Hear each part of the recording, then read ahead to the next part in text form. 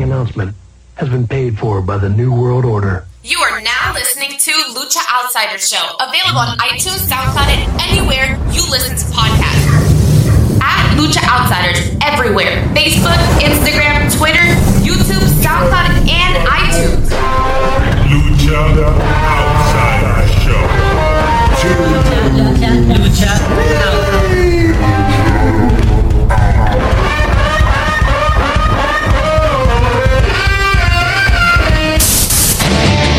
Congratulations. You played yourself.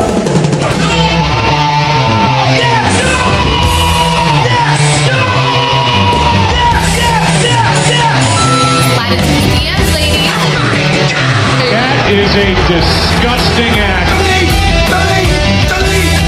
You just made the list! Go boys! Congratulations. You played yourself. Yeah! This one. Yeah! Lucha Outsider Show, show 170. I'm Leo. That's Mario. Have no fear, the legend Thriller is here. Yeah, you feel it. I am the heel that seals the deal, villain stage show, the anti-hero of the IWC, your boy, Mr. Rated R. Mr. Rated R. And the new third man on the broadcast team. He does not have an addiction for contradiction. Nope. He is the analysis of the LOC. And when it comes to wrestling, he has a radar from the mean streets of Long Island. They're mean streets in Long Island. You're on, bro. Mean streets. Wow, look at that. Last week, I get my first official title for the show. 1 week later, I'm an official member of the show. Oh, my God. Perfect. Unbelievable. It's crazy how things work out. Look, the song. And we're here. All right, shh. Everybody quiet. Shh. We're live. Shh. Everybody quiet, real quick.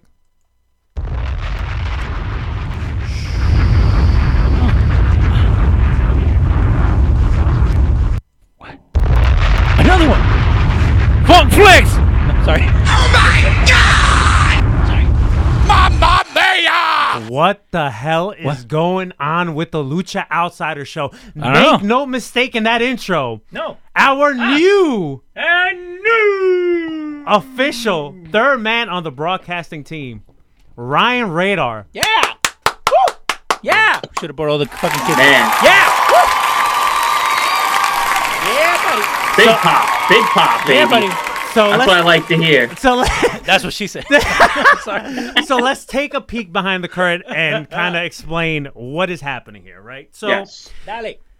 Ryan has been a rotating third, which we've been loving the rotating third gimmick. We got to play the music? No. No. Not anymore, because Ryan's officially part of the show. Well, there you go. So we've been doing this rotating third gimmick for a couple of months now, which we've been enjoying, and that's not going to go anywhere. We do still plan on having rotating guest hosts and familiar faces back on the show in certain episodes. That's not going to go anywhere. We're still going to have that. So King Kayfabe, Devin Dollface. King Kayfabe. Hilarious. Devin Dollface, Dream Match Wrestling, our friends from Chicago, the Rest Friends. Even Sam, when he decides to come back one day. When he's actually watching wrestling and he decides to come Come on, back. Sam. You can do Yeah, it. Sam, I'll give you your spot back. No worries, man. No worries. No, hold on. Wait, You guys are wait. going to fight to the death. No, this is what's going to happen. Sam's going to return, and then we're going to be like the Undisputed Era. We're going to have be a stable, Somebody's right? going to get kicked. And then sorry. I'm going to turn on everyone. Ryan's going to be Kyle O'Reilly. Since you're the oldest, you're Bobby Fish. And then Sam's Roger Strong because he's the forgettable one. Riding. He's riding. Sorry, Sammy. No. All jokes That's aside. bold. All jokes aside. Whenever Sam decides to watch wrestling again and he wants to come back to the show, because he hasn't been watching wrestling, so the door's always open for him. And he knows that. Listen, the forbidden door is open on the Lucha Outsider Show. There you go, Ryan. There you go. But a peek behind the curtain, I hit up Leo this week, and I'm like, dude, Ryan, it just feels right when he's on the show. We always have so much shit to talk about. It's like, we might as well just make this guy a permanent part of the show. And I mean, on the show last week, he was like, and I should be the road. He did. I'm just saying. He did shoot a shot. You know, he did shoot a shot. I threw it out there. Yeah, what do the kids say? They shoot your shot, and you paid off, man. Come on, look at that. So let this be a lesson to everybody. Always shoot your shot. You never know what's going to happen. You could land a permanent spot on a podcast. It could have gone two ways. Either you were coming back this week, or we would have never talked to you. Well, Hey, I'm never you're coming here. back. So it just felt right, and obviously Leo agreed with, let's make Ryan part of the show. And I reached out to Ryan. Ryan couldn't believe when I told him, hey, dude, we want you permanently on the show. I was like, wow, I'm really that good. And yeah, we're excited. We're excited that once this pandemic is over, we'll start going to wrestling shows together. Hopefully you can come to studio one day. So, the future's bright, and we're excited for you to be part of the show permanently. Man, I can't thank you guys enough for letting me be a part of the show. I mean, I love being on here every single time. Like you said, the vibe's always good. We always have good combos, a lot of laughs, man. And, like I said, I can't be more pumped to come on here, have a platform to just chill with you guys, basically, and talk wrestling. That's basically what this is, and that's why I love it. It's just like we're chilling, we're talking wrestling, we're shooting shit. Mario, me and you go back and forth all week long, over, when things happen. So it's like nice to come on here and actually talk to people and interact. And, a lot of people in the chat I always see, which is great. Everybody's interacting on Facebook Live, which is great to see. So, yeah, man, I am pumped, and I am grateful to be here. And the biggest thing when I even mentioned this to Leo, I'm like, dude, what do you think? Leo said, I like Ryan because of his drive and his passion. Like you have a drive and a passion when it comes to the world of professional wrestling, and it's like that's something that we needed. Of course. Yeah, thank you. Yeah, I mean, like I said, I couldn't be more passionate about it. It's literally one of my favorite things in the world. It's basically, I don't know what I'd do without it. So, yeah, man, I always said, if there was like a college degree for like pro wrestling, like if I could study pro wrestling in order to like get some sort of job in the company, like I study the history or, dude, I would ace this shit. I'd get fucking straight A's on everything. Man. Well, listen, when you find those classes and courses, let me know because I'm trying to. Yeah. We'll take them together and we'll both make it to the big time. Hey, we can make our own class. Just saying. Masterclass. True. Dale. All right, let's get into it. But before we get into it, give me a minute. Hashtag is Red Bull time. Whew. You got to love that studio. Bring it up. All right. Before we get started with some New Japan talk, I definitely wanted to give you an update on Conan. He's better now. He's not 100%, but he returned to his podcast this week. And, man, if you thought Conan was raw and didn't give a shit before, now it's like next level because he kind of faced death. So now he doesn't give a shit about anything. He doesn't even care about hurting people's feelings. So if you guys listen to his podcast, Keeping It 100, definitely check it out with Conan. So Disco. he's keeping it 101 now. No, he's keeping it like 1,000 at this point. Shout out to everyone. I'm happy Conan's back. Also, in some unfortunate news, rest in peace to Jophesus. The question mark. I'm not sure if you watched NWA Power, Ryan, but he was a character that shouldn't have gotten over, but got over with that audience. He's been in the game for a while too. Jophesus. He wrestled a little bit in Impact, Ring of Honor, some other smaller promotions, but he really made his mark, no pun, in NWA, and it's unfortunate. He passed away. He left a young son. Definitely sad news, and a lot of the wrestling world did react to it, and it's unfortunate. He apparently he seemed like a really, really nice guy. So rest in peace, and also condolences to everyone, his loved ones, his family, and obviously his son. Yeah, not too familiar with him. I'll be completely honest. I don't really watch the NWA a lot, but of course, naturally, I'm not clueless to everything that goes on. I did see that he passed, unfortunately. I did some research on him, and yeah, man, when you hear things like that, when somebody, passes at a young age like this, wrestling or not, man, it's just always a sad thing. And to hear that he left behind a young one, that's a tough pill to swallow. So, yeah, rest in peace to him, and condolences to anybody, family and friends that were close with him. Yeah, and especially people that are affected by all this. Again, we see it from the outside. I was actually watching something with Seth Rollins speaking about Brody Lee. Again, guys that maybe weren't together in the roster, maybe you didn't know they were friends, they probably had a tighter bond than anything else. So that's why, like we say here, man, enjoy them while they're alive. If you can hit them a like, send them a message, any of that stuff helps. But especially with everything that's going nowadays, it is a big loss. And even with NWA, because they started deleting some of their shit from their YouTube page. I don't know if you saw that. Yeah, that's a nice little segue. So with NWA, that's what I'm here for. That's what I'm here for. So yesterday out of nowhere, NWA YouTube page, like everything they had on there got deleted. Everything. So after doing some fishing around by some reliable sources, I think WrestleZone reported that, talking to Inside Source, that they're going to make a big announcement this week. And then Dave Meltzer chimed in and said the exact same thing, that some type of announcement is coming this week. It has nothing to do with AEW, so Tony Khan is not buying the NWA. I don't know what they're going to do here, unless they were filming out of Atlanta. Mm-hmm. And Atlanta is kind of like Florida when it comes to their guidelines with the whole COVID pandemic situation. So I wouldn't be surprised if they start bringing some, I guess, audience members. They start selling, even if it's not a full capacity at, I believe they were doing they were filming their show at GB Studios in Atlanta. I could be wrong. GBC Studios. Something like that. So maybe it's a small audience. I don't know.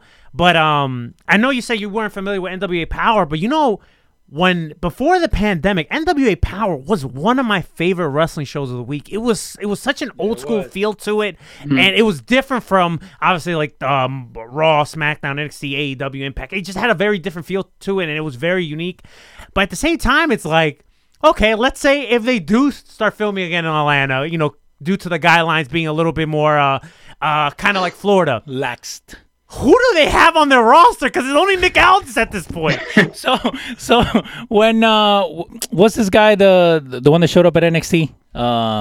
Eli Drake. LA Knight. When LA Knight showed up, there was a meme. Remember the last episode of The Fresh Prince? That was a Lucha Outsiders meme. I made it. I'm just saying. That's why I'm giving you the segue. You know what I mean? So, but it's true, because who else is left? Thunder Rosa is gone. Well, Thunder Rosa, she's still... Technically. But her contract should be up anytime soon. But so was Eli Drake, right? Because nobody saw that coming. Right. Ryan, what's your thoughts on this whole, if you have any thoughts on this whole NWA situation?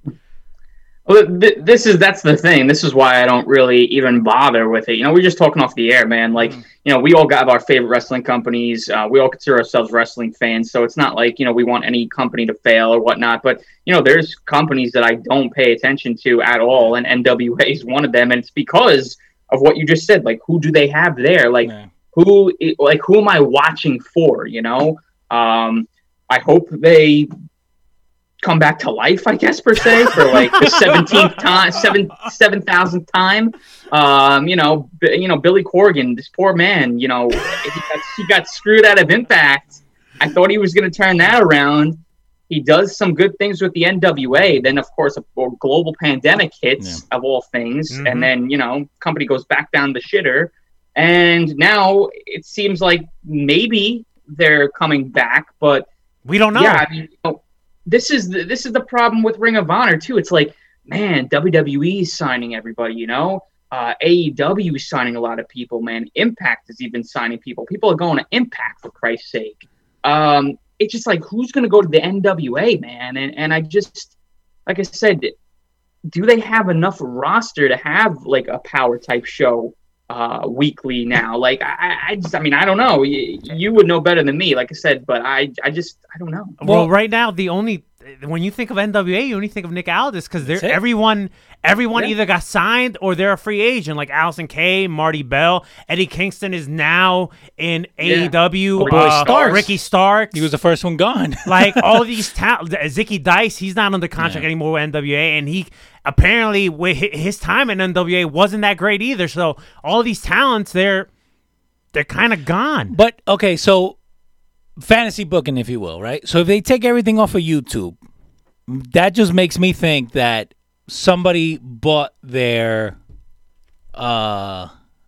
library. Well, okay. Because why would you leave it on there? You know what I mean? Like if somebody now bought your library, they don't want you to put it out somewhere. So if we're going by Meltzer's word, he's saying that this has nothing to do with AEW. But hypothetically speaking, WWE? You know what? I didn't even think. I'm thinking. You know what it is? I'm instantly thinking AEW, right? Because now we got NBC. Is now there, we got Universal. Okay, so I'll put this question to Ryan first, and I'll get in, and we'll go from there. What are your thoughts on the possibility of either WWE or AEW possibly buying the NWA? I mean, I wouldn't mind AEW, I guess, buying them, but I mean, who are they taking? Thunder Rosa and Nick Aldis? I mean. Well, I think they'll buy more. They'll buy more for the library than any of the rest of the library. Yeah, I mean, I guess I don't have a problem with it. Like I said, I don't really think like if the NWA folds again, it's not like it's going to kill the business, right? Because nobody's even really there anyways. So yeah, I don't really have a problem with. I would prefer AEW, right? Purchase it. I'm in the same boat too. But yeah, I don't really. I wouldn't have a problem with it. Like I said, it's not going to kill the business. Ryan doesn't give a shit. No, I don't. I mean, like I said, I'm a wrestling fan, but it's just like nobody there would really be out of a job, you know. Damn, Nick Aldis. But think about Nick Aldis, man. That dude. No, but okay. So it's a crime and a travesty how Nick Aldis is not like in a bigger role in one of these major companies, whether anywhere, whether it's AEW or WWE at this point. He could be a main guy anywhere. Nick Aldis has the look, and to be honest with you, I think he's added so much credibility to that world title. Yeah, he has. Yeah. No, he's like I said. I mean, I can't speak like I've watched every single match of his, but like, yeah, he's besides Cody, right? For that short stint, hasn't he held this belt for like the longest? Yeah. Like how long has he been the champion if you don't count that small Cody reign? Like, who was the champion before him? He's had the title for like 2 years, I think. That's what I'm saying. Like it's getting to the point where you see that belt now and you think of Nick Aldis. You don't think of anybody else. Like that rich history that belt has with how many people have held that belt in history. Mm-hmm. Literally, all you think about is Nick Aldis now because he's the only one that's held that freaking thing. And, the 10 pounds of gold, man, I am a fan of that belt. That belt is beautiful. Yeah, right. It is. But now, so when Corgan actually bought the NWA, they didn't have a TV show. He basically just bought it for the library. He bought it for the rights. He bought it because he couldn't buy Impact, so he bought No, but I'm saying like so. Yeah, right. He settled for NWA. Yeah. After Dixie screwed him out or whoever it was. But if we actually look at it, right, again, they were the hardest hit because it was just starting out. Again, they were 2 seasons in, and it wasn't even like 10 episodes. But I think, again, if somebody did buy them, it's more for what they're able to do with the library other than anything else. Dave Meltzer could say is not AEW, but it's very connected to a lot of the people that are in AEW. Logistically, it wouldn't make sense for Tony to buy it. Yeah, like if it's not him, who? The WWE, why would they need it for LA Knight? They don't need LA Knight shit. Go purchase the Impact library. You can probably see more highlights of him there than in the NWA. So I don't understand what Vince would want to do with it. Like I said, hey, it could be Ring of Honor. You guys never know. Well, that's a great segue, Leo. That's what I'm here for. Here all week. Lord, that's a great segue, Leo. Because you mentioned Ring of Honor, and Ring of Honor did make an announcement this week that they signed EC3 to a contract. Mm-hmm. I like EC3, but do you see EC3 really moving the needle for Ring of Honor, Ryan? No. Tell me how you really feel. Cue that. She should cue that Dean Ambrose meme where he from the Shield. Nope. Yeah, I like EC3, but I don't see it happening. You know what? EC3 was kind of better off just staying with Impact. Yeah, I mean, I can't really listen. Like, I don't know what's going through his mind with when you have all these companies like AEW and Impact who are killing it right now, and then you choose to go to a company like Ring of Honor. I don't know what he's thinking. But maybe, spending all that time in Impact previously, he just wanted something new. Even though there's probably a lot more new, fresh talent there from when he was in Impact beforehand. Right. Maybe he just wanted a change of scenery altogether. So I really can't blame him. I'm not even sure if AEW even contacted him because I just feel like if they did contact him, he would have went there. So maybe they weren't interested, which I can't really blame them. I do like EC3. He's a great promo. I'm not too fond of his wrestling skills in ring, so I really feel like AEW doesn't really need him. So yeah, I mean, I don't know. I can't really fault him. We'll see what happens. Probably what he signed, like multi-year deal, probably like 2-year deal. I would assume. I mean, you know, see if he can up his stock a little bit more, and then when he's a free agent again, maybe he'll be, you know, in play for AEW or something like that. I don't know, but you know, like I said, I don't really know what's going through his mind when he writes on Instagram, the 3-letter company I chose is ROH. And I'm just like, huh? That one? That's what you chose? Like, I'm telling you, dude, that Sinclair money's pretty good, man. We could They could be making a power move. We don't know that. They could be. Hey, I have faith in wrestling. They could be making a power move. You don't know. I mean, somebody's got to be positive. Unless, and I said this last week, unless they get somebody else in that booking team, like a Bully Ray, which Ryan mentioned last week, Delirious is not doing it. He ain't cutting the mustard, man. So, okay. No. So, again, fantasy booking, let's just say that Ring of Honor and NWA now become one, and then you do bring Bully Ray. That changes the game. Because now you're They tried that at one point, Ring of Honor and NWA, and didn't really go so smooth. Yeah, lasted about a few months, and then But it all depends on what you're trying to get out of it. Remember, now, again, this whole COVID thing, it affected everybody. But I think it affected NWA the most because it was such a niche that you couldn't just pick that up and move it anywhere. The second you took that show out of that studio, it wasn't that show. I will say this. When it comes to the pandemic, and I'll even say the Speaking Now movement, those two things affected Ring of Honor and NWA the most. All these other companies, they came out of there well or to okay, you know. It didn't really affect other companies. But the whole Speaking Now movement and the pandemic, man, it was like one earthquake and a tornado just collided. It was like a 1-2 punch. And then it just affected Ring of Honor and NWA to the point where it's like going to what Ryan said, who's really talking about it? And I hate saying that because we want to see all these companies do good. Like I don't want to shit on Ring of Honor, but like, what is Ring of Honor doing? Yes, they have great talent, but they're not doing anything for me to be it's not even you're shitting on them. You're just speaking the God's honest truth. Nobody's watching Ring of Honor. Right. Like, nobody's talking about Ring of Honor. Like, you forget they're even still in existence. I mean, I literally forget that they even exist sometimes, unless I go on Instagram or Twitter and I see that they post something on there. I just, like I said, they have a pay-per-view coming up. I mean, God, I mean, I would love to see the numbers of who's ordering the pay-per-view. Who is ordering a Ring of Honor pay-per-view for $40? I don't think anybody is, but I think Mario already got to see it. Hey, Mario, what does it say on screen? On-screen personnel for NWA. How many people are on there for their mail? So you got Damon Sandow. Uh-huh. You got J.R. Kratos, which he does a lot of New Japan Strong stuff. Nick Aldis, the Pope, which the Pope, to me, it's another guy. Why? The Pope, he's there? Wow, forgot about him. Yeah. I don't know how that dude is not signed to a major company. And Trevor Murdoch. That's it. That's your whole male roster. Wow. And then the female.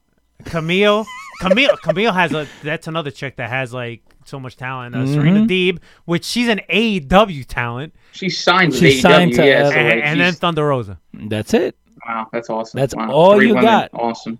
And people make fun of AEW's women's division. Wow. Oh, my God. They have more backstage personnel than they actually have talk. Yeah. Damn, man. All right, you know what? This is making me depressed. Let's change the subject. Yeah, this is depressing. Let's move on to... let's talk about something that Billy that Corgan watching this, and he's like, change the subject. Let's talk about something that everyone's talking about. That's New Japan. Because New Japan, they definitely made a lot of headlines this week. So let's start off with some unfortunate news. Hiromu Takahashi, he ended up vacating the Junior Heavyweight Championship. Obviously, we saw what ended up happening this morning. But, man, this guy can't catch a break, bro. He comes back from a crazy career-ending neck injury, right, which no one expected him to come back. He comes back a year and some change later. He has this big show in the Wrestle Kingdom. He's been having a great year, a little over a year, and boom, he gets injured again. Obviously, it's not a neck injury, but still an injury. He's out. He's going to be out, I think, 6 months, I think? Yeah, 6 to 12 months. Or actually, that was Anna Jay. I think it was like 6 months or something like that. But Yeah, dude, man. This guy, like you said, he just can't catch a break, no matter what the injury is. He's one of those guys that's always going to be injury prone. That it's like when he gets on a roll and he has momentum, it's like you fear that something like this is going to happen. And here we go. It has happened. And yeah, man, it just sucks. And it's a big blow to the junior division. But, you know, obviously they made a right decision this morning that we'll get into. But yeah, man, it's tough because he's one of my favorite wrestlers to watch. He's so good. Not just in New Japan, but in the world, man. Yeah. He's awesome. So much fun. And, you know, he's young. You know? That's the and thing. all the injuries he's had already sucks, man. Injuries are the worst when it comes to, like, things like this with sports and wrestling because it's just, like, it's just a killer, man. Yeah, it's definitely unfortunate. Before we talk about Castle Attack that happened this weekend, yo, this took me by surprise. So New Japan Strong, they've been fucking building it up for weeks on AEW TV and New Japan. We had the main event, John Moxley defended the United States Championship against Kenta. And in a shocking twist, yo, John Moxley went over and beat Kenta. I was for sure that Kenta was going to be the new U.S. champion, bro. I don't know what you thought about it, but this caught me by surprise. Yeah, no, I did too because I thought Moxley is going to go away for a while. You know, following the Revolution, I heard rumors that he's going away after that for a little while, maybe to be with Renee, stuff like that. Just take some time off. You know, he's been grinding for a while now. He deserves some time off, and I think, you know, it won't hurt AEW because they have good people in place to, you know, kind of take over that role. So I thought, you know, it just makes sense with, like, he's taking time off of AEW, and then he's going to drop this belt. But then the more I thought about it, I said, you know, Tony Khan signed off on this match. He approved of this match happening. And I highly doubt he would do so if it involved John Moxley taking a clean loss to Kenta. You know, right before a big pay-per-view match where he's going for the world championship. Right, especially because he's catching an L at Revolution. Yeah, of course. But, you know, but if he caught an L here, which I guess there could have been some shenanigans, and he could have lost like that. But, you know, on the other hand, too, it's like New Japan loves John Moxley. Okay, I mean, they love all these, like, foreigners. Like, you know, they love Chris Jericho and everything because they bring eyeballs, you know? I mean, you know how many people, 2 or 3 of my friends who don't watch New Japan hit me up for my New Japan login for Friday night because they wanted to watch Moxley versus Kenta. In you know, a big part of that was because they set it up nicely on AEW Dynamite. But, you know, that just goes to show that Moxley brings eyes no matter, you know, who he faces. And, you know, they obviously know that. They love him and they want to keep him around. They want to keep him coming back. And him holding the belt is a reason for him to come back. So I would have liked Kenta to win it, to be honest, so he could bring it back to Japan and we could finally start getting, you know, some feuds, some storylines, some consistent matches for this belt. But I can't fault New Japan for keeping it on Moxley, and we'll see where it goes, you know, from here. And the next time he appears in Japan will be a great moment. Especially because you brought up the good point that John Moxley brings eyes to the product. Also, keep in mind, New Japan Strong has kind of become its own brand. So I feel like that United States title, it's going to become like a key component in that show. Where it's kind of like their title. I'm not saying that Moxley's not going to bring it back to Japan whenever this pandemic is over, whenever Moxley could get his ass to Japan. But I feel like maybe we'll start seeing Moxley, you know, after Renee has a baby or whenever he decides to take, you know, whenever his little hiatus is over with, maybe we start seeing him more on New Japan Strong, defending that championship or being in tag matches, setting up feuds, et cetera, et cetera. Yeah, I wouldn't hate that. That's actually not a bad idea at all. I mean, it makes sense. It's the U.S. belt, right? And, you know, New Japan Strong is almost like an AEW Dark type of show, in my opinion. It's kind of like a show where, you know, for young lions and young talent outside of New Japan, like from the indies, that are given a chance to shine. And then, you know, if they really, you know, work well there and New Japan officials like them and they bring them over to Japan. I feel like that's kind of like a developmental show like that. You know, not to mention it's in a terrible time slot on a Friday night at 10 p.m. on New Japan World. But besides that, you know, yeah, if Tony's okay with it and Mox wants to show up there and defend the belt against somebody like, I don't know, like Chris Dickinson, you know, a Bloodsport rematch, something like that, you know, it will consistently bring eyes to that show and to New Japan in general. So not a bad idea. I would not hate that at all. And I'm sure Mox would be all for that as well. I think New Japan's kind of like logic on having it at a 10 o'clock time slot is because, like, okay, we're piggybacking off of SmackDown. SmackDown ends. There's probably still fans that, maybe they enjoyed SmackDown. They're like, hey, maybe I want to watch more wrestling. Hey, let me go on the New Japan World app and I'll watch, a little under an hour show of New Japan Wrestling. I think that's their mindset behind it. It's an easy watch. Right. Easy watch. This is the first time I've actually sat down to watch a strong show, and I watched it from the beginning. I watched all the matches. Ren Narita and Chris Dickinson was a great match. Yep. The tag match was fun. Easy watch, Yeah. So. All right. Let's talk about some Castle Attack. I don't want to really spend too much time on night one, even though I thought Jay White and Tomohiro Ishii was fucking great. I enjoyed that match. And, take away the shenanigans with Evil and Okada. I thought that match was really good, too. Yeah, no, definitely. Jay White and Ishii, obviously, if you follow New Japan, you've seen these guys wrestle before, so it's no surprise that they killed it. They're both so good. Tomohiro Ishii, I mean, I can't say enough good things about this guy. This guy will never win the big one. He never really wins big matches, but man, have you ever seen a bad Ishii match ever? No. Like, dude, it's unbelievable. This guy is a freaking workhorse, and you look at him, and I always go back to what Kenny Omega used to call him when he was in New Japan. He called him a pudgy dwarf. And every single time I see him, like, strolling down, he has no neck. He has no neck at all. Yeah, he's got no neck. I mean, like I said, but he is phenomenal, man. He is one hell of a worker. And, of course, Jay White is so good, too. So, those two killed it. Okada and Evil. As I'm watching that match, I'm like, why are these guys even wrestling? Like, what are they fighting over? That's another match I've seen numerous times before. Right. I just don't care. The Evil Experiment, I was all for it at first. When he first turned heel, joined Bullet Club, won both belts. It just took a turn for the worst, man. Dick Togo gets involved way too much.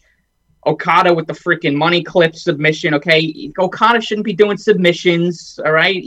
I know it's most likely to protect the Rainmaker, so it's okay. But man, every single time he gets that in, I'm just like, oh god, like I can't. Between that and the Dick Togo nonsense, I've had enough of watching Evil matches, and I hope he's not really featured in a main event like this for some time until need be. Because again, and I think I speak for a lot of people, he just doesn't do it for me. I definitely want to touch on the whole Evil thing too, but before you mentioned Ishii, you know what it is about Ishii too? Yeah, he's a short guy, but he doesn't carry himself like a short guy. Like when you see him, he looks like a beast. He looks like he has some height to him. But like then when when you see him, like I really noticed how short he was. Like it really hit me when he faced off with Jon Moxley in one of the G1 matches. Like I was like, wow, this guy really is short. But like I never noticed it. I guess because he carries so like big and he's such a monster. He's a beast. So it never hit me. And so I saw him face off with Moxley. I'm like, wow, damn, Ishii's really that short. Like, it never hit me. But I thought that match was incredible. Now, back to the Evil thing. You know what it is about Evil and Dick Togo? Which, the name is just something else, Dick Togo. But they, to me, don't fit Bullet Club. They don't. They Why not? They just, I don't know, man. Like, they just, to me, they just don't fit Bullet Club. They don't have this Bullet Club swag to them. Like they look like a watered down version. Those two would actually make more sense to be part of like Suzuki Gun or something. Like to me, they just don't. They don't fit that Bullet Club swag. That's just my opinion. I don't know how you feel about it, Ryan. No, I mean, I can't argue with that. Like I said, man, I like the pairing. I like having Dick Togo involved. Obviously, if I guess what a big name he kind of is. Yeah. And Evil did need somebody, I think, with him. But it's just like, I don't know, man. They could book it differently, I mean, every single time he gets involved way too much. I mean, it's almost to the point where it's like Gato, he gets involved in Jay White's matches, but he doesn't even get involved as much as Dick Togo does in Evil's matches. And it's just kind of like, the shenanigans. I feel like Gato is more I like get their heels, but I feel like Gato is more like in a Paul Heyman type role when it comes to Jay White, where he'll get every now and then he'll get involved, but nothing crazy. Dick Togo is every single match. He's just there all the time. Yeah, he's strangling people. He's in the ring. He's out of the ring. He's on the apron. I mean, even Jado with God, okay, he helps them by hitting people with kendo sticks. So he's there for a reason. Dick Togo's there. He gets involved and he gets his ass kicked. And then he comes back 5 minutes later, gets his ass kicked again. He comes back 5 minutes later, strangles somebody, gets his ass kicked again. It's just like it's tedious, it's repetitive. I don't know how anybody can enjoy this. So to me, the evil experiment's not working. They need to do something. I don't know. I don't know what they are going to do, but I don't know. Right now, it's just not working. Do you think it feels like you've seen this before? That's why you're so tired of it. Like, hey, we've seen him already. Like, he's gonna come back in like 5 minutes, and he's gonna get strangled, and he's gonna get beat up, and yeah, it's just nothing different. It's like I said, it's the same. You know what he's gonna do every single time. Every single time you watch an evil match, it's like, okay, how many times is Dick Togo gonna get involved here? It's over or under, right? I mean, it's just you know it. It might as well be a drinking game at this point. Yeah. Well, you mentioned Jado, right? And it's funny that you mentioned him because when he first joined Bullet Club, I was not a fan of Jado at all being part of Bullet Club and being paired with G.O.D. I was like, yo, this guy's kind of like Vincent in the NWO. Like, he just looks like a chump. But I don't know. Maybe he found his groove and found like, okay, this is the role I need to play in Bullet Club. I've actually now, like, I'll say within the last maybe 6 months or so, I've actually have enjoyed Jado being paired with Guerrillas of Destiny, and now he's a role player. He obviously with the candlestick or whatever, and it kind of makes sense now him being paired up with G.O.D. And they defended the tag titles against Hiroki Goto and Yoshihashi, and thank fucking God they did not drop those tag titles. No disrespect to Hiroki Goto because I'm a fan of his, but I cannot stand Yoshihashi. Yeah, man, I was actually worried that they were going to drop the belts to them. I really was, man. Lately, with the push that they've been given, I'm like, oh, no, they can't have G.O.D. drop the belts here, right? And then I thought, yeah, maybe they will because, there's really not that many tag teams in the division, so you give it to them, which sets up another match against G.O.D., and then maybe G.O.D. can win it back. But thank God they didn't go that route. Jado comes to save the day with the kendo stick, help G.O.D. get the dub and retain those titles. And, yeah, man, at one point, it was actually in the beginning of the match, Yoshihashi gets power-bombed, and the dude looks dead in the middle of the ring, bro. I thought it was a legit injury, dude. I thought they were going to call the match right there. Oh, yeah. But it's just this idiot selling, like, he's like, He just, and I just can't stand him, bro. I can't stand him on my screen. Like, even the second the bell rang, he just jumps on, I think like Tangaloa or whatever, and they both just, I'm like, oh my God, he's just so... Dude, you know what I can't stand? I can't stand his theme song. Oh yeah, it's just trash. It sounds like I don't know, every time I hear it, it sounds like a bunny hopping in like the woods or something like that. It's just like, it's very like weird. Like I don't know, it's just not, I don't know, like you gotta, if you don't know what I'm talking about, go look up Yoshihashi's theme song. It's weird. It's like, dun dun dun dun. I don't know. It's freaking. So, it's almost as bad as Kenta's. So now that G.O.D. picked up the win against Yoshihashi and Goto, and Jay White obviously picked up the victory against Ishii. Yo, any chance to get a rematch for those 6-man tag straps and finally get the switch, bro? Come on, man. In theory, they should get another shot at them. I agree. I was all for them winning it the first time, but. Yeah, man. I mean, I don't know. I don't know how they're going to revisit that. I mean, I guess they always could. Yeah, they should have won those belts, man. Isn't there an anniversary show happening this Thursday? Yep. They could always get a shot for those titles on that show. Yeah.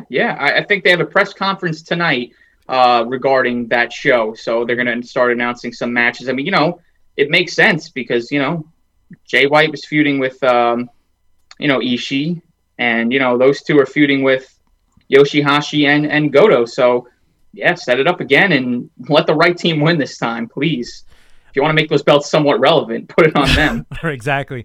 All right. Tanahashi defending the Never Openweight Championship against Great-O-Khan. You know what's funny? Until I always forget the dude's name. We were talking about him before on commentary with Kevin Kelly. Chris Charlton. I don't know why I always forget this dude's name. So he kind of gave a backstory during Tanahashi's entrance on why, because Tanahashi always rocks the belt around his waist, but for whatever reason, the second he won this title, he has been rocking it around his waist. And I'm like, why? So me, like a schmuck, I'm thinking like maybe his waist is just too big and the belt just doesn't fit him, right? And that's what I started thinking, like a schmuck. But then Chris Charlton gave a backstory saying that Tanahashi feels like he hasn't earned the right to wear the title around his waist yet. Like, he wants to earn that right, which I was like, man, that's a pretty cool backstory to it. Yeah, You know, there's storyline. Right. There's some storytelling there. So I was like, man, this is pretty cool. So we get this match. I'm going to be honest with you. I thought the Wrestle Kingdom match was better. I didn't really enjoy this match too much. I'm not saying it was a bad match. I just thought the Wrestle Kingdom match was better. Great-O-Khan, I think with him is hit or miss. Yeah.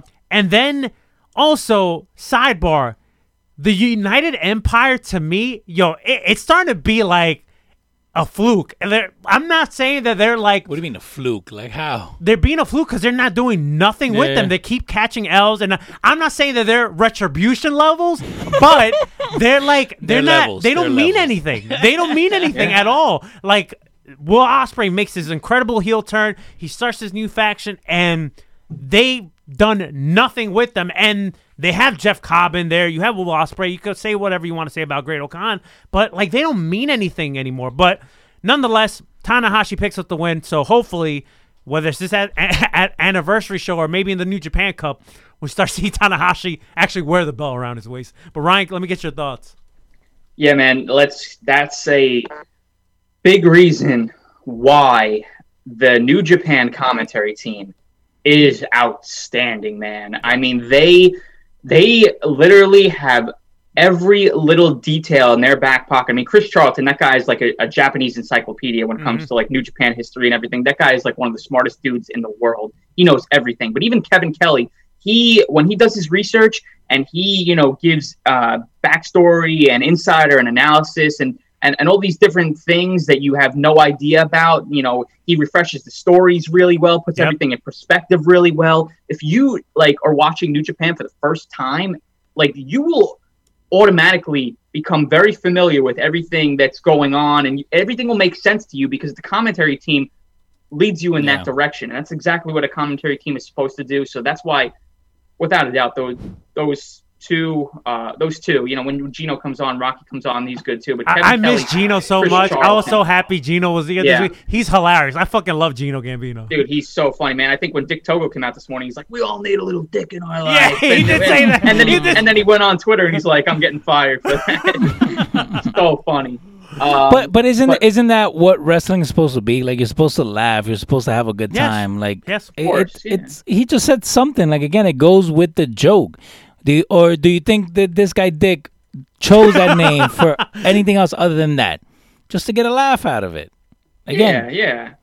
Like I said, I had no problem with that. I enjoy Gino, and those three. It's always entertaining. Like I said. So yeah, that backstory was awesome, and it's cool. It makes sense. It's Tanahashi wants to make that championship big again. I think he said in the backstage comments he wants to bring that to heavyweight title prestige, which is okay, probably not going to happen. But hey, if he can get that belt and make it relevant and must see, and every single time he's defending it, you want to watch the never open weight title match.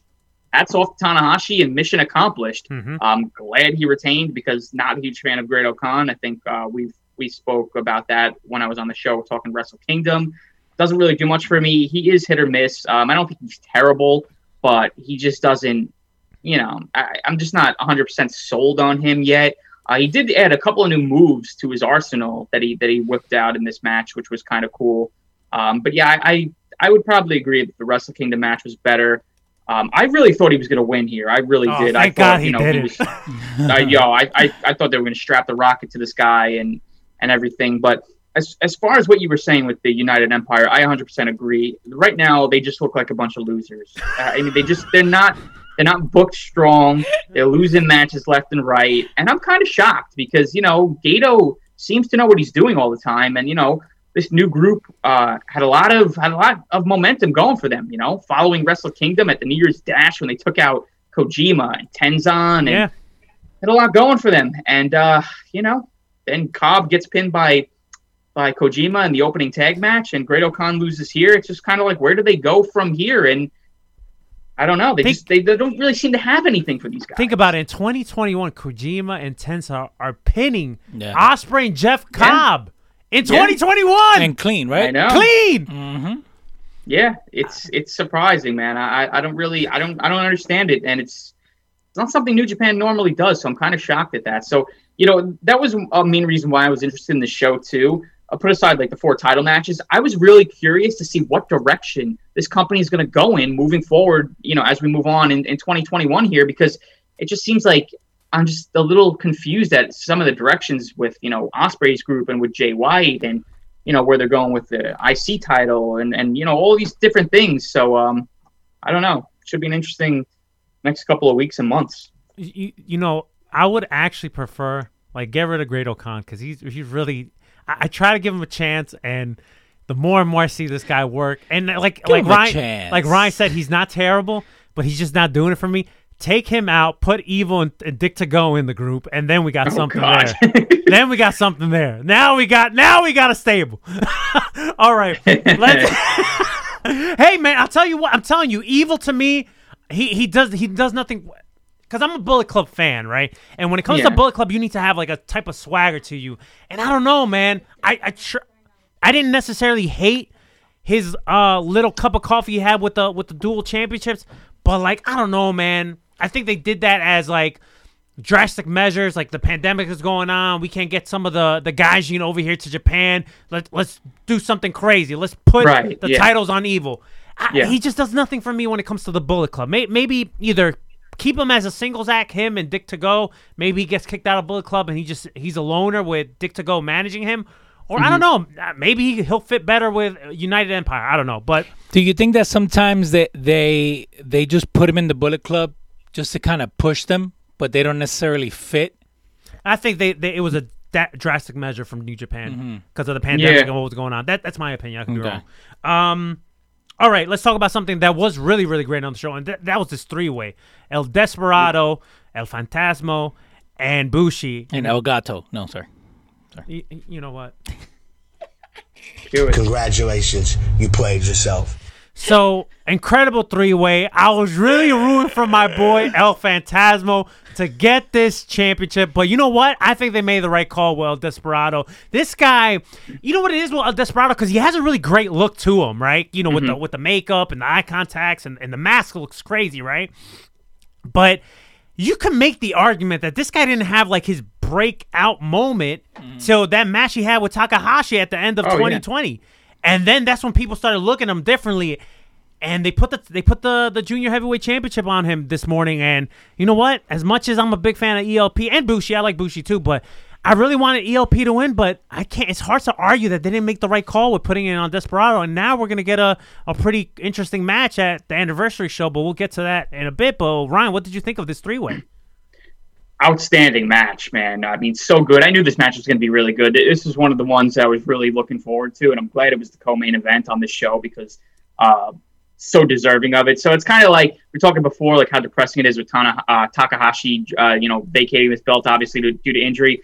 But it created an interesting scenario here with this 3-way, and I kind of wanted ELP to win too. I was pretty confident that he would because he was supposed to get this match against Hiromu before Hiromu got hurt. So I figured they would just give him the belt, whether he was supposed to win or not. They kind of have no choice now. But I'm so happy they didn't, and they gave it to El Desperado because, like you said, ever since the Best of the Super Juniors at the end of last year, I mean, I've been a huge fan of him, and he's been grinding now for so long. He's never won this belt. This is a long time coming for him. Great character. I loved when he took off the mask in the middle of that match. Dope. So dope. That was so badass.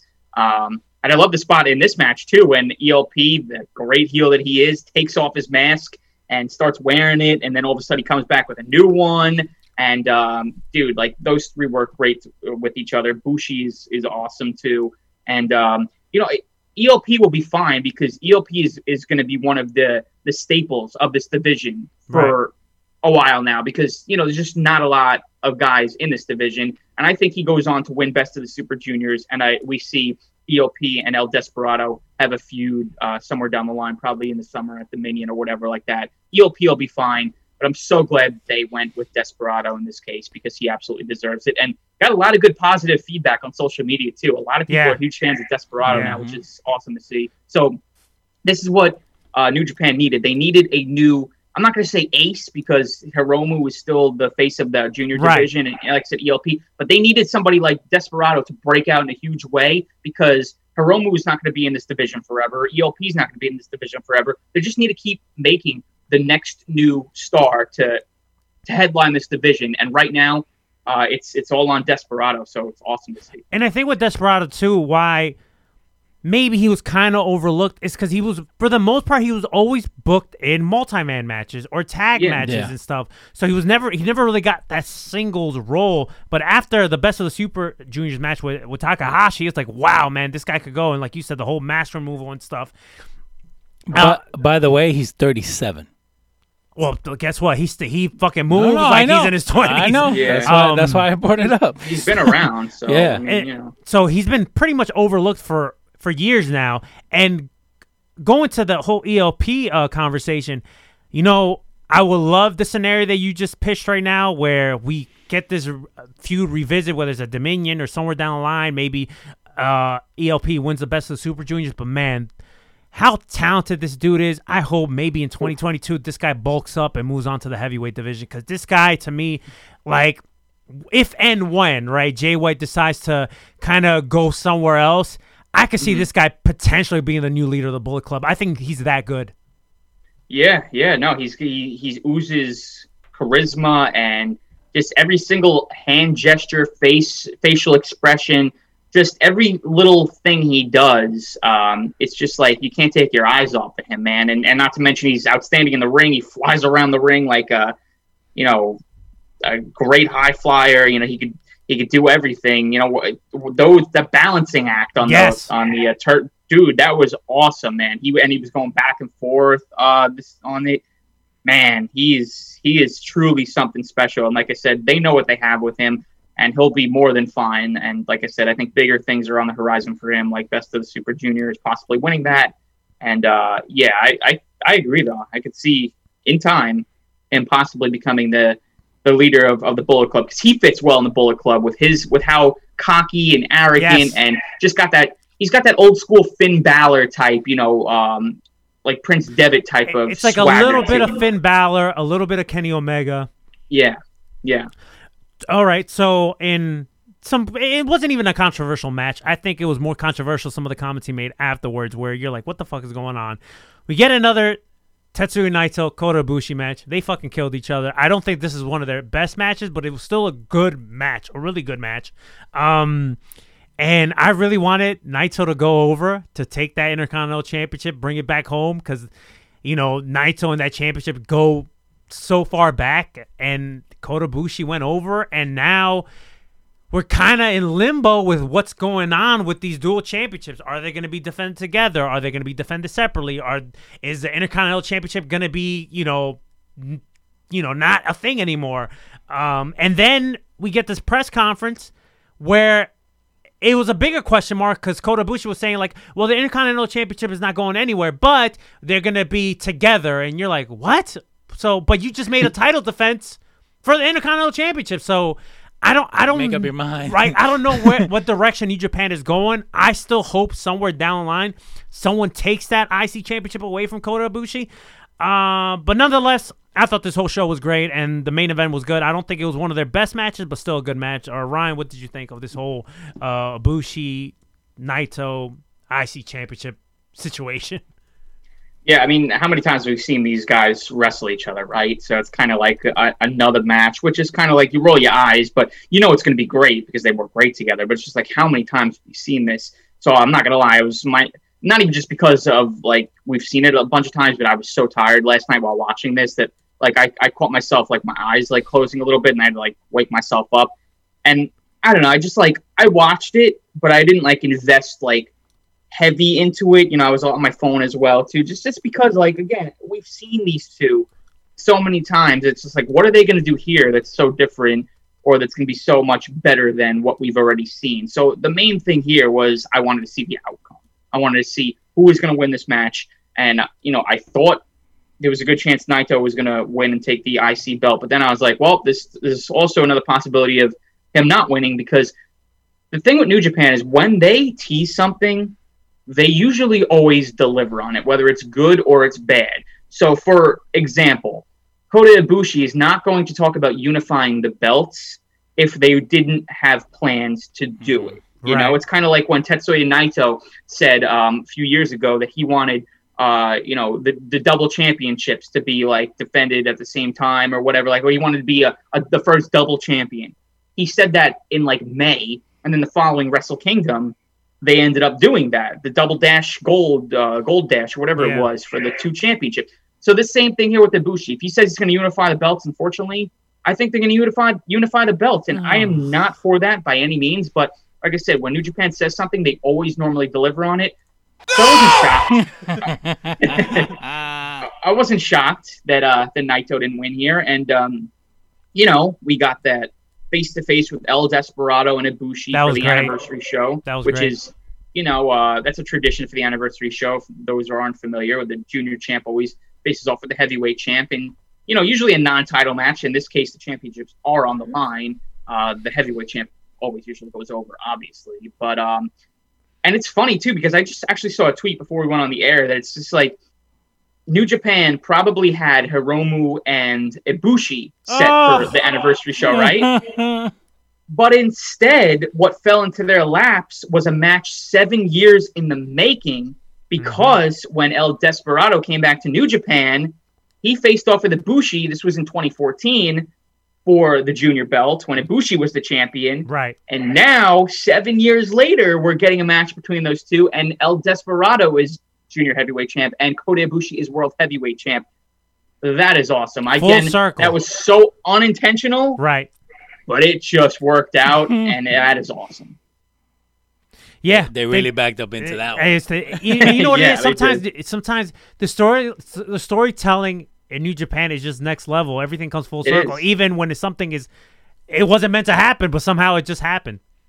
Yeah, and that could be why they went with El Desperado instead of ELP too. Maybe they said, we got this better story here. Maybe they did have plans to put it on ELP, but then when they looked at it, they said, well, we need the junior champ to go ahead and go at it with the heavyweight champ at the anniversary show, and Desperado is the better opponent, and we got the story, and man, I'm telling you, everything works out.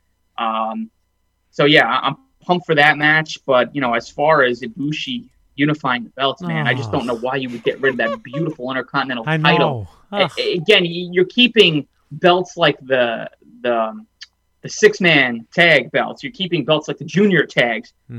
But you're getting rid of the IC title? Makes no sense. The best one you have. I hate it, man. Yeah. And then what you were saying, too, it's just like in the backstage comments, which Chris Charlton was translating, which I don't think he was wrong in translating. No. He's always spot on. I don't even think Kota Ibushi knows what he was talking about.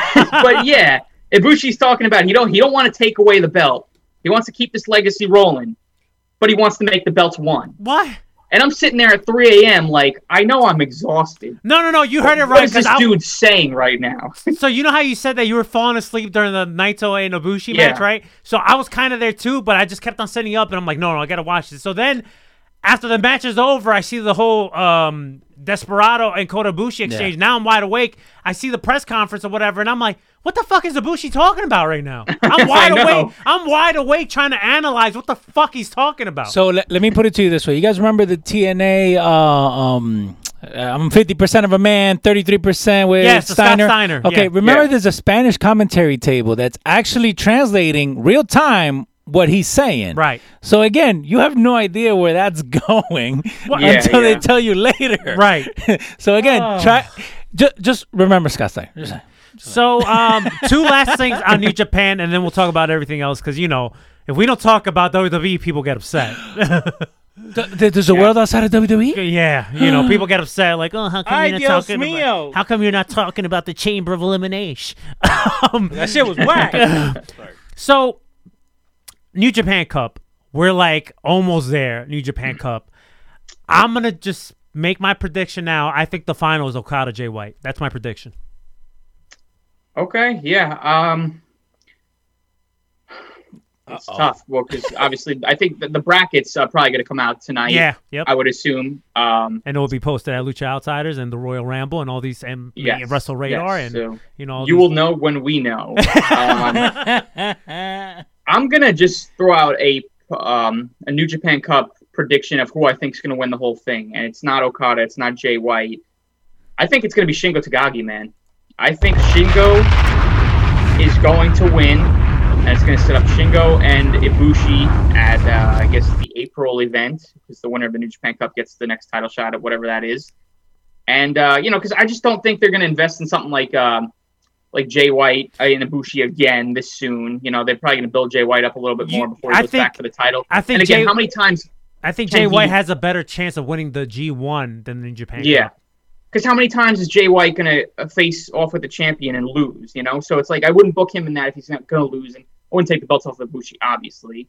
And Okada, I'm good, man. I'm good right now. I love the Rainmaker, but, dude, like, he just he's good right now. He doesn't need to hold the belts again right now. Let Ibushi have this.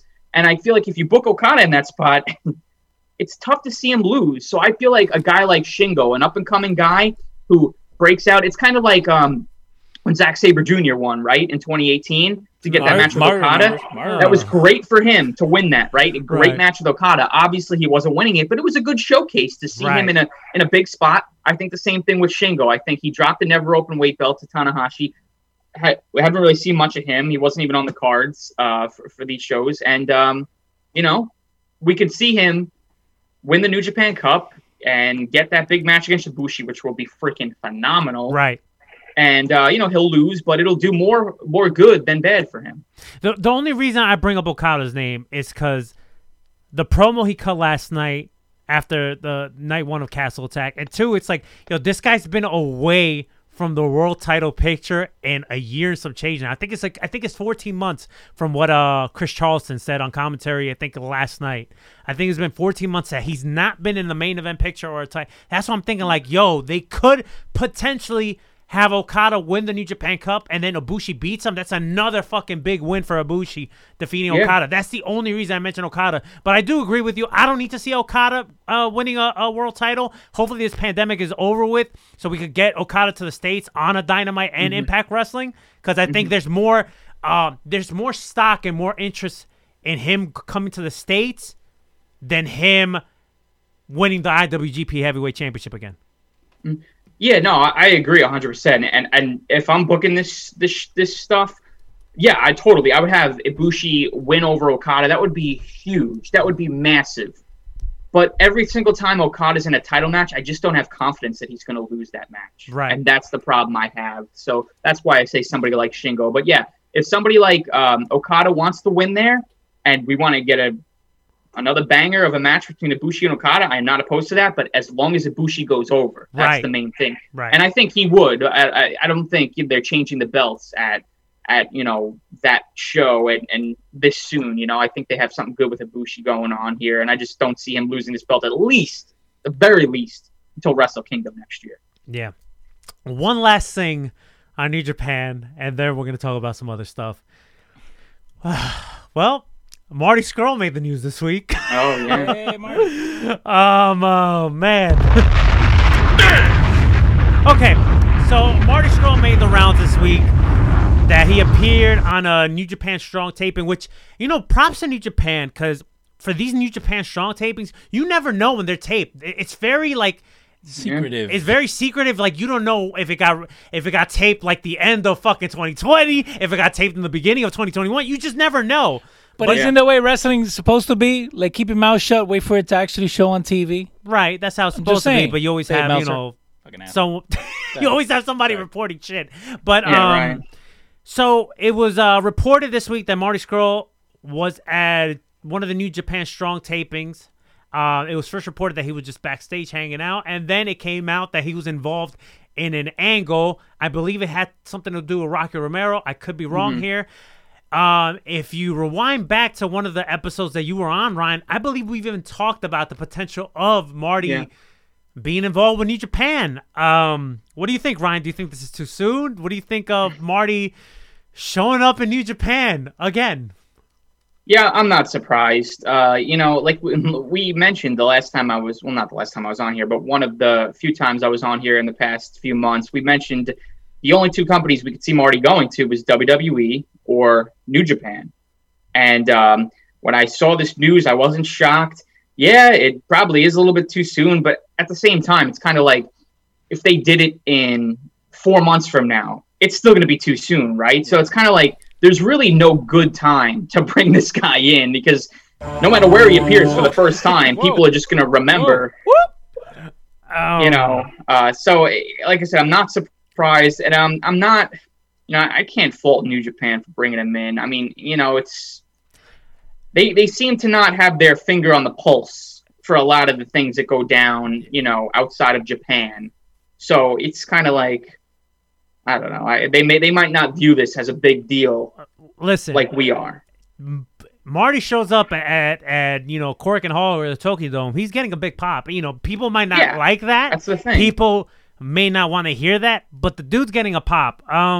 It's a very controversial subject to talk about, but I will say this, and I might even get a little bit of heat on this, but this is just my opinion. For the record, I'm not condoning anything Marty did, all right? I'm not condoning any of it. I think it's disgusting, whatever. But I will say this. But he said it was legal. No, sorry. That's it, and Marty did not do himself any favors with what he released. He dug himself a bigger hole. I think at some point we need to hear Marty say something, like whether it's like on a Talk Is Jericho or like maybe a Dave Meltzer, a Wrestling Observer interview. I don't know, one of these, and just hear him out. You know, and that'll be your choice whether you want to hear this guy out or not. And I'm I said, I am not giving this guy a pass. I'm not condoning it, not nothing. But I don't know, man. I kind of look at it kind of like, you know, we hear like all these horror stories about some of the actors and some musicians with dark past. Like, for example, like Michael Jackson, right? The guy's dead. But we love the guy's music. He was fucking, you know, it's been speculated, it's been quote unquote proven, it's been rumored that he fucking molested kids. To this day, we still don't know the 100% facts of what he actually did or didn't do, right? At the end of the day, we do know he was doing something that he wasn't supposed to, right? Mm-hmm. Now, whether he was doing it in malicious intent or he did it to be fucked up, whatever it is, it's in question. We still don't know, right? We still don't know the diehard facts of that. But then again, we still listen to the guy's music, right? So I'm not comparing the Marty situation to the Michael situation. But what I'm trying to say is maybe Marty Scurll really feels bad about this whole situation. Maybe Marty feels disgusted that he was dumb and not thinking of that point in time when he decided to do this. We don't necessarily. Yeah, but we don't know that. We don't. Right. We don't know that. Maybe one day we will hear him say something. That's all I'm saying. And you could agree with what I'm saying. You cannot agree with what I'm saying. I'm not condoning anything he said. I'm not saying that I'm gonna become a fan of Marty Scurll. I'm not saying that because I feel as I was a legit diehard fan of this guy. I fucking named my French Bulldog after the guy. But now I kind of look at him kind of weird. Like, I can't look at him the same. It's a shame because he was such a great wrestler and his character was amazing. But at the same time, you know, he dug himself a hole when the accusations came out and he put out not one, but two fucking statements. And they you know what? Those two statements, you know what it sounded like, Leo? Wow. It sounded like this. Congratulations, you played yourself. That's pretty much. Like, shut up, Marty. Like, what? He was better off not saying anything. To be honest with you, he was better off saying nothing. So that's what I'm gonna say about the Marty situation. I do hope one day we hear him out, whether it's on a Talk Is Jericho or maybe a Wrestling Observer Live. I would like to hear what he has to say about everything, and then maybe we could come to our own middle ground. A middle ground, or maybe, you know, we'll end up hating him more. Or I don't know. But that's my stance on it. I don't want to drag this more. Because what happens is if he doesn't come out and publicly address it, right? People are gonna assume, right? And the worst thing you can do in anything is let people assume and let them make up their mind without knowing everything. Again, what he did was wrong. Yes, it was wrong, and what he did, with putting up those two posts was also wrong because just keep your mouth shut. But at the end of the day, if you look at it, if he comes out and speaks on it, and you actually connect with him, and you say, you know what, he did make a mistake.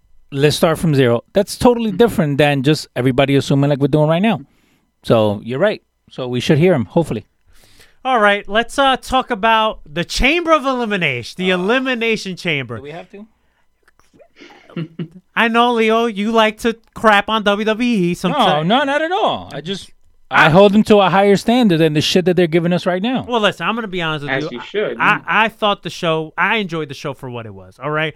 I thought both chamber matches were good. Roman Reigns, picking up a victory on Daniel Bryan in the first Chamber match just added more heat to it. We got to see what happens going into Fastlane, whether Daniel Bryan's going to just be in a tag match or get a title match. I don't know what they're doing there. Because remember, it's a Fastlane, but technically it's not really a Fastlane pay-per-view. Right. What's your thoughts real quick on the first Chamber match and then Roman Reigns beating Daniel Bryan? Yeah, I thought the Chamber match was great. I enjoyed the hell out of it, man. I thought all those guys worked really hard. Cesaro, bro. Cesaro. Yeah, man. Dude, even Jey Uso. Jey Uso's an incredible story. I don't want to get into it too much, but he killed it in there. Kevin Owens was so much fun. Dude, Sami Zayn, man, just everybody did so damn good, and I was entertained throughout the whole entire thing. I thought it was really, really solid. I was really surprised to see Daniel Bryan come out victorious there, and I didn't expect the Universal title match to be right after the Chamber, but, it's more heat on Roman, so it makes sense. I didn't hate it. Everybody's like, oh, this doesn't make sense. How does it not make sense? It's more heat on Roman. Start watching pro wrestling yesterday? He's a heat magnet. He's trying to get heat. He's doing it purposely. He's trying to act like a coward. So yeah, he beat down Daniel Bryan, and that was it. I had no problems with it. I really, I thought it was done really well, and got a lot of sympathy for Daniel Bryan, a lot of heat on Roman. Mission accomplished. That's exactly what they tried to do. I agree. On the United States Championship front, it was originally booked a triple threat match. It was Matt Riddle, Keith Lee, and Bobby Lashley. Keith Lee, I don't know what's going on with him. He's in limbo, but to be honest with you, as much as I'm a fan of Keith Lee, he's kind of forgettable, man. He's not really making a difference. You kind of forget that he's even on Raw. We had a pre-show match. It was, I think, Ricochet, Elias, John Morrison, and Ali. John Morrison went over, and then he was put in this three-way. And just based on the results that we got later on in the night, right, with the world title picture, I feel like even if it would have been a short run, it kind of would have made sense to put the title on Morrison. But Riddle did pick up the win. I'm cool with Riddle being champion. I don't mind it. Obviously, Lashley's moving on to bigger and better things. I thought this match was cool, though. I enjoyed the match for what it was. No, yeah, I thought it was really good. I was entertained. Like I said, the one good thing, or the one thing we could probably all agree on is, the WWE pay-per-views always have great wrestling matches on them. I mean, I'm not going to talk about the booking decisions on some of these pay-per-views, but the match quality, you're going to get some good quality wrestling, and it's always good to see, which is why, the weekly shows not good, but nobody can deny that the pay-per-views are not good to watch. I mean, again, there's going to be people complaining about them here and there, but it's like, for WWE standards, that was, this was another really great pay-per-view and with really great wrestling matches. And this was one of them. And I was happy that Riddle won. And, Bobby Lashley moving on. And, man, Riddle and Morrison, they had a kick-ass match the following night on Raw. Like, those two are great together. Yep. It's good to see Morrison in kind of a singles role here because I don't hate Morrison. I'm not a big fan of him. Him with the Miz, man, I don't know. I can't do it. They're just too cringe. I'm over it. So him as a singles act would be fine. They're the bulk and skull of the fucking WWE at this point, Miz and Morrison. It's terrible. It's terrible. They start Raw every single week the same exact way.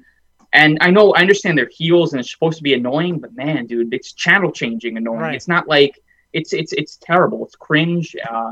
Give me something to work with. Especially with Morrison, too, coming off everything he did outside of the WWE, like AAA, Impact, Lucha Underground. He did so much amazing things, and then he signs back with the WWE, and he's just a fucking comedic character. Right. Do you think he got typed? Go ahead.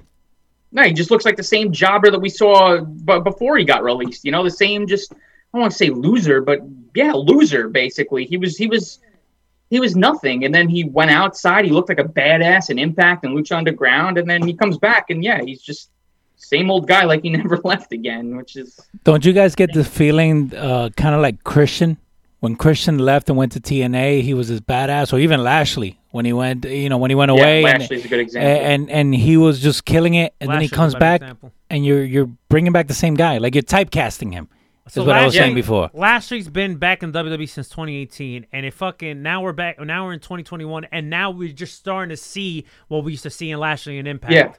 Yeah. A little bit, because we Right. don't even know where we're going to go with that at the Right. end of the day. Right. So I don't want to talk too much about this match because I wasn't into this match. And that was the women's tag title match. Nia Jax, Shayna Baszler versus Sasha and Bianca. Was not really into this match. But if transitioning to what we saw on SmackDown, it's official. We're getting Bianca and Sasha. I'm looking forward to this match. I do hope it main events at least one of the nights, whether it's Saturday or Sunday. Yeah, no doubt. Without even knowing any of the other matches on the card that are going to be official besides Edge and Roman, this 100% should main event one of those nights. It's one of the most highly anticipated matches on the card. Easily one of the biggest matches that's going to be at the Tiers WrestleMania. So I don't see why they wouldn't. And with everything going on with the Black Lives Matter movement and how everything's gender equality now, and how women want to be held at a higher standard, Right. This is the perfect opportunity for two black women to main event a major WWE show. I think it would just be an awesome moment. So they'd be stupid not to do it because, again, who knows what they're doing with the WWE Championship, match. But come on, this would be above that in Right. any way, no matter who's in that match. Right, I agree. And you said two black women, but just take away, them being black. It's two deserving women. Yeah. No, yeah, no, They of course. They deserve to be in this spot, with the rise of Bianca and everything Sasha's been doing since with this blueprint character. It's just they're deserving to main event, and it's something that I think the fans win at the end of the day. No matter who wins the match, the fans win, and they both win. I feel like when it comes to this match, in theory, you would want Bianca to win. But even if Sasha was to retain, I feel like it wouldn't hurt Bianca at all because they got that main event spot. Dude, I got a hot take that I'm preparing to fire off on my Twitter machine when we get closer to Mania. Roman and Sasha should not lose their championships at WrestleMania. You know they what? Should it's hard to They argue. absolutely should not. Like you said, I'm pumped for this match. Bianca and Sasha is probably I haven't been this excited for a WWE women's match since we saw Bayley and Sasha a few months ago. Mm-hmm. This is going to be so good. Right. Bianca deserves to hold the championship, just not at this time right now because Sasha is on a roll, and I do not want to see that come to an end. It's hard to argue that, dude. With Roman and Sasha, retaining their championships at Mania. I mean, it's really hard to argue. But we'll talk more about that when we get closer to the Mania. Yeah. So let's talk about, I guess, the biggest news that happened at the Chamber of Elimination. So we got the Raw Elimination Chamber match. We had Drew McIntyre defending his championship, and you know what? They had me, bro, in that match. Because for a quick second, when Sheamus got eliminated, I'm like, bro. It's happening. They're going to give it to AJ. And I'm the biggest AJ mark. So I'm like, yo, yes, AJ, yes. AJ's going to fucking go to Mania as champion. I was happy, bro. Did he go to Mania? Well, that didn't happen. But you know what? Give yourself a congratulations. Yeah, pretty much. For even thinking that WWE was going to... Congratulations. You played yourself. And it kind of goes back to what we were saying last week, Orion. You have fucking AJ Styles Yeah. in your company. You could have built up to AJ and Drew at Mania, which AJ could have fucking lost the match or whatever, and it would have been fine. Because you don't need him to win. We don't need him to win because it's a fucking main event match. And yeah, we don't even know what AJ Styles is gonna fucking do at WrestleMania. Right. He said AJ Styles is on your roster probably for not much longer. Now, I'm not saying he's gonna retire at the end of this year, next year, whatever. But again, next few years, he's coming to an end here. You have him on your roster, and you have no plans for him going into WrestleMania. Zero. Oh. That's an issue. That is a giant problem. Right. Okay. AJ Styles is a guy that you plug in there when you need some help. In this case, they need some help, okay? They need an opponent for Drew McIntyre. They don't have one. Okay, I know what we're getting. I'm okay with it. I'm cool with it. But you were looking for an opponent for him? Look no further. He's right in front of your eyes. The guy with the long hair. The guy who's 7 foot tall standing next to him. He's right there. His name's AJ freaking Styles. He's the best wrestler in the world. One of the best in the world. You have him on your roster. Freaking plug him in there. It's kind of like when they throw Dolph Ziggler into a random world title match just because they know he'll deliver and he's a guy that can, make the match good and be a guy that can take losses but be okay.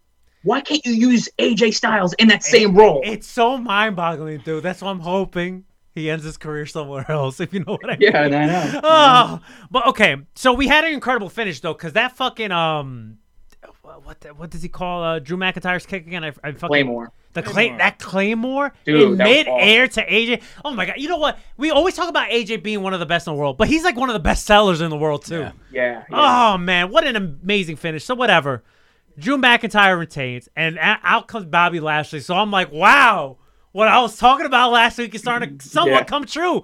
Bobby Lashley, he drops the United States Championship. It's not like he got pinned in the match, so he doesn't lose any steam. Right. He's gonna be the next contender. I completely forgot that The Miz had the Money in the Bank briefcase. The Miz comes out, successfully cashes in, and we have a new WWE World Heavyweight Champion. Were you shocked? I was shocked that I wasn't shocked that he cashed in and won. I was more shocked that I fucking forgot that he had the Money in the Bank briefcase. But Well, I mean, he technically lost it. Wasn't that whole he thing? never. Yeah, well, and they well, threw it back on him. Well, they threw it back on him, which I got to give WWE credit. They kind of saved themselves because John Morrison is the one that said he's going to cash in, never The Miz. Mm-hmm. So they kind of saved themselves. So I got to give WWE credit on that. So Yeah, right. They make their own rules. No, they would never. I mean, do. really? Come on. Are you kidding me? So wait. So if James Ellsworth cashed in for Carmella and she lost, she would get it back because he cashed. They make their own rules when it has to benefit their story Yes, or benefit of course. So they played clean up a Jace. So fast forward to Raw, Miz comes out with the champion, and we all know Miz is going to be a transitional champion here, right? At some point, he's dropping the title, but man, the amount of hate that Miz got, I feel like this was bound to happen, him being a champion again. But I'm surprised with the amount of hate that he's been getting. Like, oh, he's this and he's that. Yes, he's been booked wonky. He's been booked like shit. He hasn't been taken seriously to the point that I forgot that he was Mr. Money in the Bank. But he's been booked. But I don't necessarily hate him being champion. Ryan, let me get your thoughts though. Yeah. So at one point during this pay-per-view, they showed a backstage shot of MVP talking to the Miz, right? So I'm like, okay, no commentary, no nothing behind it. You know, it's just kind of a shot from a distance. I was like, okay, interesting. They're teasing like a throwaway. here. So what I started thinking was that MVP is making a deal with The Miz to get the briefcase on Bobby Lashley somehow. And then after the match, Drew McIntyre retains inside the Elimination Chamber, and Bobby Lashley is the one to cash in the Money in the Bank and win the championship. That's what I thought was going down. Mm-hmm. And then when he's attacking Drew, I'm like, okay, where's the briefcase? Where's MVP? And then all of a sudden, we hear the Miz's music. We see him come and run down. I'm like, oh, God, all right. So they're doing this. As soon as he cashed in and won, like you said, the amount of hate, it's hilarious, okay? Right away, I didn't hate. I didn't panic. I didn't go nuts. I didn't bitch. I didn't moan. I didn't complain. Because I am not an idiot. Right. I knew what they were doing here or where they were going. I knew the Miz. I tweeted this out. You could even look from the time the freaking pay-per-view went off the air to the time I tweeted this out on my Twitter account. It was probably like not even 5 minutes because I didn't even have to have time to think this over, or I didn't need to see anybody else's opinion for me to go, oh yeah, right, that makes sense. I knew The Miz was not walking into WrestleMania as the WWE champion. No way, no shot in hell, not happening. Yeah. The way they've been teasing the Bad Bunny tag match or whatever, right? They're not just going to scrap that out of nowhere, okay? They didn't just give The Miz this belt to walk into WrestleMania and be the champ for the next 6 months. They did this to get the belt on Bobby Lashley without having Lashley beat Drew McIntyre. Mm-hmm. And that's exactly what we saw on Raw, where we had those two in the opening segment. You know, he tells The Miz that he has an hour to, give him a decision on whether he wants to defend the belt against him. And we set up the match for next week. Whether Bobby Lashley wins next week or not, either way, he's winning that title by Fastlane. And we're going to get Bobby Lashley and Drew McIntyre at WrestleMania, which I'm all for. Because like we said before, Bobby Lashley is finally becoming that dominant champion or that dominant performer that we saw when he was with Impact Wrestling, when, he was on that run as world champ. We're finally seeing it. He's being booked like an absolute machine, an absolute monster. And, I'm all for it. So you're telling me that all these TV shows and all these different websites that are saying, "No, Bad Bunny's going to win the title at WrestleMania." So you're telling me they're wrong? Oh God, dude, that face right there. That's perfect, bro. I think we need like a congratulations for everybody.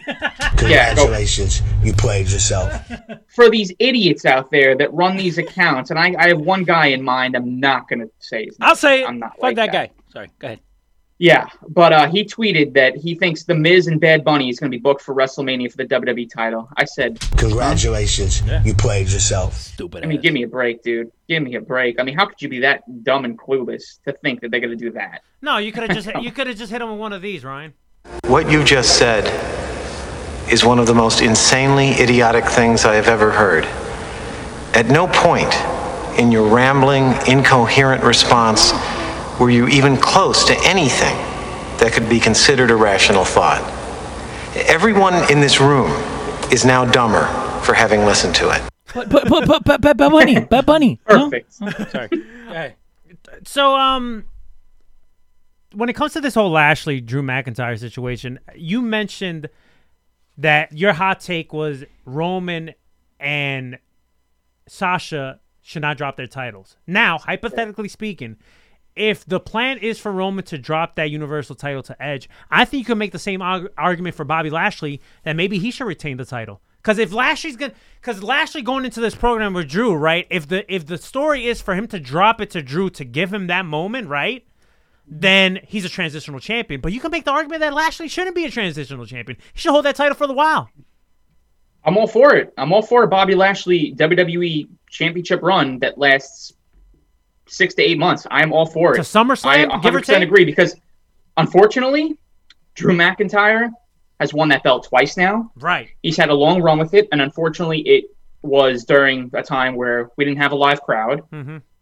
But you're going to give him that moment, right? Which he definitely deserves in front of the live crowd. Okay, I will give him that. He deserves to have a good moment. If that's what the plan is for him to win it back in front of fans, okay. But you're going to go on another 6-month reign with him, right? I just feel like it's going to get stale. Yeah. So I 100% agree with you. I'm all for Bobby Lashley to be world champion for the rest of the year. I'm all for it. And also, you know what? Now that I think about it, with this whole pandemic or whatever, and it's been a full year since WWE hasn't been doing shows with a live crowd. This is gonna be the first live crowd, both nights of WrestleMania, right? WWE can have all the heels win, and I think people would cheer, and people would still cheer. So you know what? We're just happy we're seeing live wrestling. So you know what? Give me Sasha, Roman, and Bobby retaining their titles, and I think the crowd will be okay with it. They can keep it. I'm fine with it, man. I'm fine with it. Like I said, those would be 3 awesome champions that would make WWE television must-see, in my opinion. I really think because right now, obviously Roman and Sasha doing great stuff on SmackDown, but Bobby Lashley as WWE champion, whether some people want to believe it or not, put aside your opinions on Bobby Lashley, he would make Raw must-see because it's fresh. It's something new. Yeah. It's something different. Yep. It's a new champion that we have not seen. And to me, that's what they need right now. They need something fresh and new on that show, and they need a champion who's fresh and who's new, and he's that guy, man. Yeah, definitely agree. All right, really quick stuff on NXT, and then we're gonna talk about AEW. Salud. Thank you. Sorry. They started the show with Gargano and Dexter Lumis. I thought the match was fine. It was nothing crazy, right? But the thing my biggest takeaway on the match is the way Austin Theory and Indy Hartwell were acting outside, right? One thing I want to say about Indy Hartwell, and I don't want females, the females that listen to the show think I'm trying to crap on a female. That's not what I'm trying to do, right? Because she's a very attractive girl, but the black lipstick, it doesn't do it for me. No. She kind of looks like Forky from Toy Story. Did y'all see the last Toy Story? Forky? Of course, yep. Okay. Her facial reactions look like Forky from Toy Story. So that black lipstick is not doing anything for me. But the reason why I'm bringing this up, the way they were acting outside the ring is because later on we get this backstage segment where Johnny Gargano and Candice LeRae are like, saying like, oh, we're sending you guys to therapy because Andy Hartwell said that Dexter Lumis is hot, and Austin Theory saying like, hey, well, Dexter's not a bad guy. So the reason I'm bringing this up is if we're getting this therapy segment on NXT, they better bring back Dr. Shelby. That's all I'm saying. They have to. Yeah. He's the only therapist that needs to ever be on WWE television. Right. They have to bring Dr. Shelby because anytime this actor that plays Dr. Shelby's on WWE TV, like the segments are fucking hilarious. So they have to bring this doctor back. Listen, I'm sure this segment will be hilarious, but I mean, and it could just be because like I just don't give a crap about Austin Theory anymore because, he was another one who had allegations against him that kind of just got dismissed out of nowhere. So then I kind of lost a lot of respect for him, whether it's true or not. Right.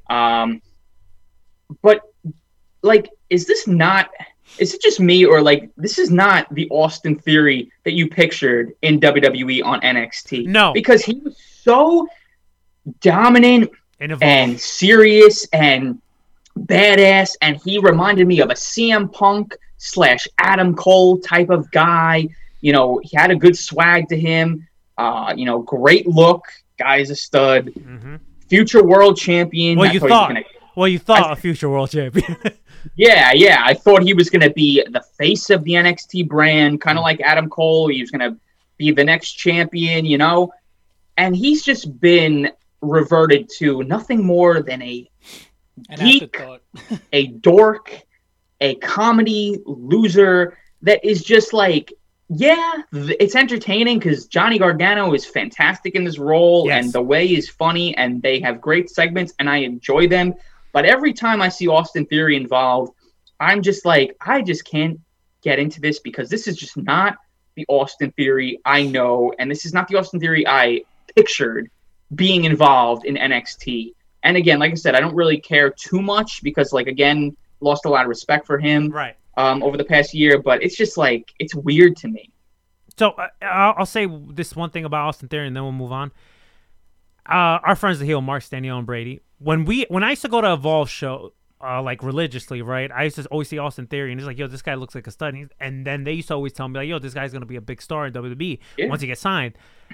I had a theory, no pun, back then, and I used to tell them he's gonna be nothing more than a Rob Conway in WWE. He's not gonna be able to. I don't have faith that he's gonna be that Austin Theory that we're seeing now in Evolve, the swag, the dominant champion. I think at one point he was a dual champion too in Evolve. We're not gonna see this version of Austin Theory in WWE, and based on what we've been watching, while I do find the way thing entertaining, it's not even close to what he was getting booked involved. So I still stand by that. I think he's going to be nothing more than a Rob Conway in WWE. You were right. Yeah, you were right. Hey, they got me, man. They got me. Like I said, I seen this guy, and I thought he was money, complete money. And again, what he's doing now, I'm just like, geez, man. Like, it's just another example of how they take guys from the indies or other promotions, bring them here, and they just make them look like nerds, Yeah. Two more things on the NXT front. We had this women's match. I did a post on it 2 weeks ago about Zoe Starks. I think this girl has a great look to her. She looks like a powerhouse. She looks great in the ring. They put her against Io Shirai this week, and they had a back and forth match. They gave Zoe Stark a lot, but obviously Io Shirai went over. A little sign of respect there, and then we see Toni Storm making a challenge for Io Shirai. Going back to what I was telling you, that Mercedes Martinez took the pin for Toni Storm to still have a say, and hey, I still want my shot. You didn't pin me, and it looks like we are getting that match, I believe, in 2 weeks. Io Shirai, Toni Storm. I'm a huge Zoe Stark mark, bro. I've never seen Zoe Stark before NXT, but man, this chick has it. She is badass. She's great in the ring. And apparently, obviously if they put her up against Io Shirai, they're pretty high on her as well. And as they should be. She is very, very fun to watch. Like I said, I'm a huge fan already of her. And I thought it was a great showcase. Obviously didn't go over, but that's no shock. I'm just a little upset that we're not getting Toni Storm and Io Shirai at WrestleMania, bro. I'm just a little like maybe I shouldn't have expected it. Maybe I shouldn't have gotten my hopes up. Right. I was just hoping We Yeah. would see that match booked on one of the two nights, right? I mean, come on, is that asking of too much? I would have loved to see that match too. Maybe there's a change of plans, maybe something happens, but I don't think so. No, yeah, I doubt it. But, I doubt it, but I don't know, man. But back to the whole Zoe Stark thing. I think this is a female that we're going to be talking about at the end of 2021, saying like, hey, she had a breakout star performance. I think she's going to break out this year. You know, I think because obviously they see something in her. They give her backstage segments of fucking William Regal. They're putting some stock. They see something in her. Yeah, They're going to push her. They're putting some stock into Zoe Stark. You know, it's good though too, because when they sign women, they have a tendency to do nothing with them. Santana Garrett, for example. Oh. Deanna Purrazzo, for example. They just sign them and they just have them there on the roster, and they come in to just job. So that I thought when they signed Priscilla Kelly, Cora Jade, that's her new name now, Zoe Stark, a bunch of the other women they signed. I was like, okay, well, that's it. They're just going to be used to do nothing. You know, Joey Janela's girlfriend, what's her? Skylar Story's her new name. I forget. Brandy Lauren. Yep. Doing nothing besides posing and looking hot on Instagram. That's all she's doing right now. So that's literally all she's doing. She probably doesn't even care if she touches the NXT ring, because it seems like all she cares about is posting these pictures.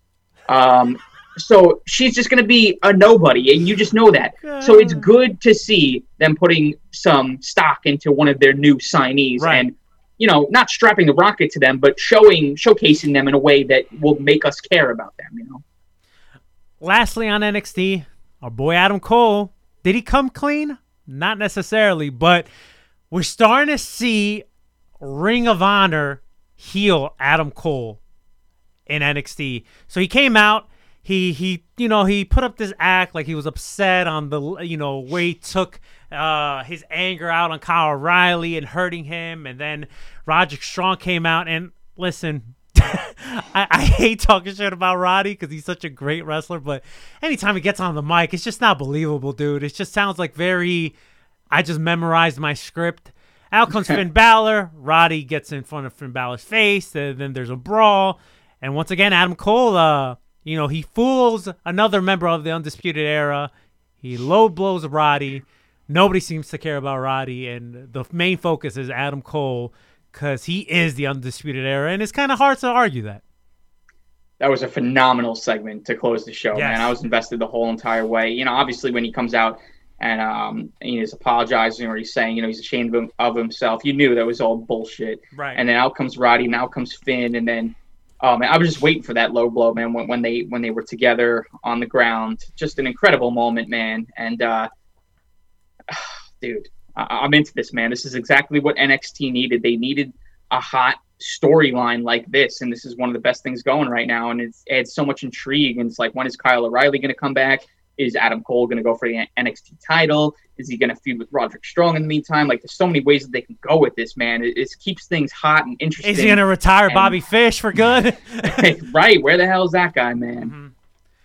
So, yeah, dude, phenomenal segment to close the show, and just so awesome, man. Adam Cole is a phenomenal heel, bro. Like, I'm just so happy. Like, he's going back to his role of a single solo heel.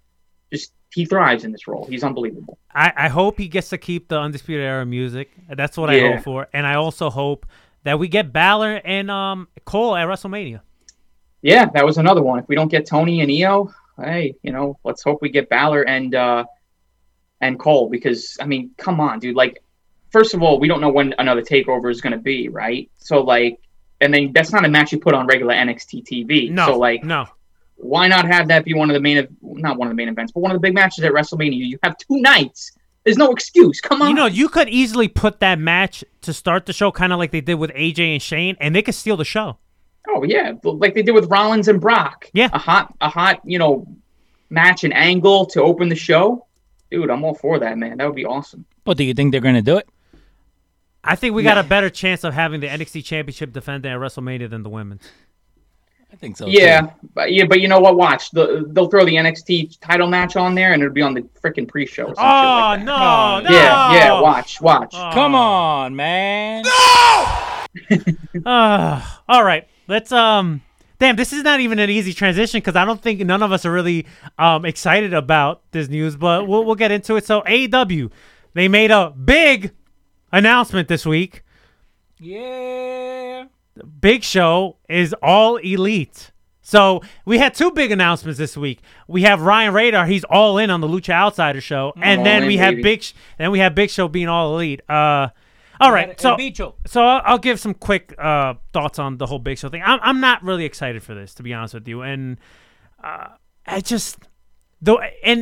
kind of fault this on WWE's booking. Why I'm not excited for it, because we see so many heel turns and so many like breaks from the Big Show. And yes, Big Show's in great shape. Don't get me wrong, but it's just Big Show. And I forgot who said this on a podcast. It might have been Jim Ross on his podcast.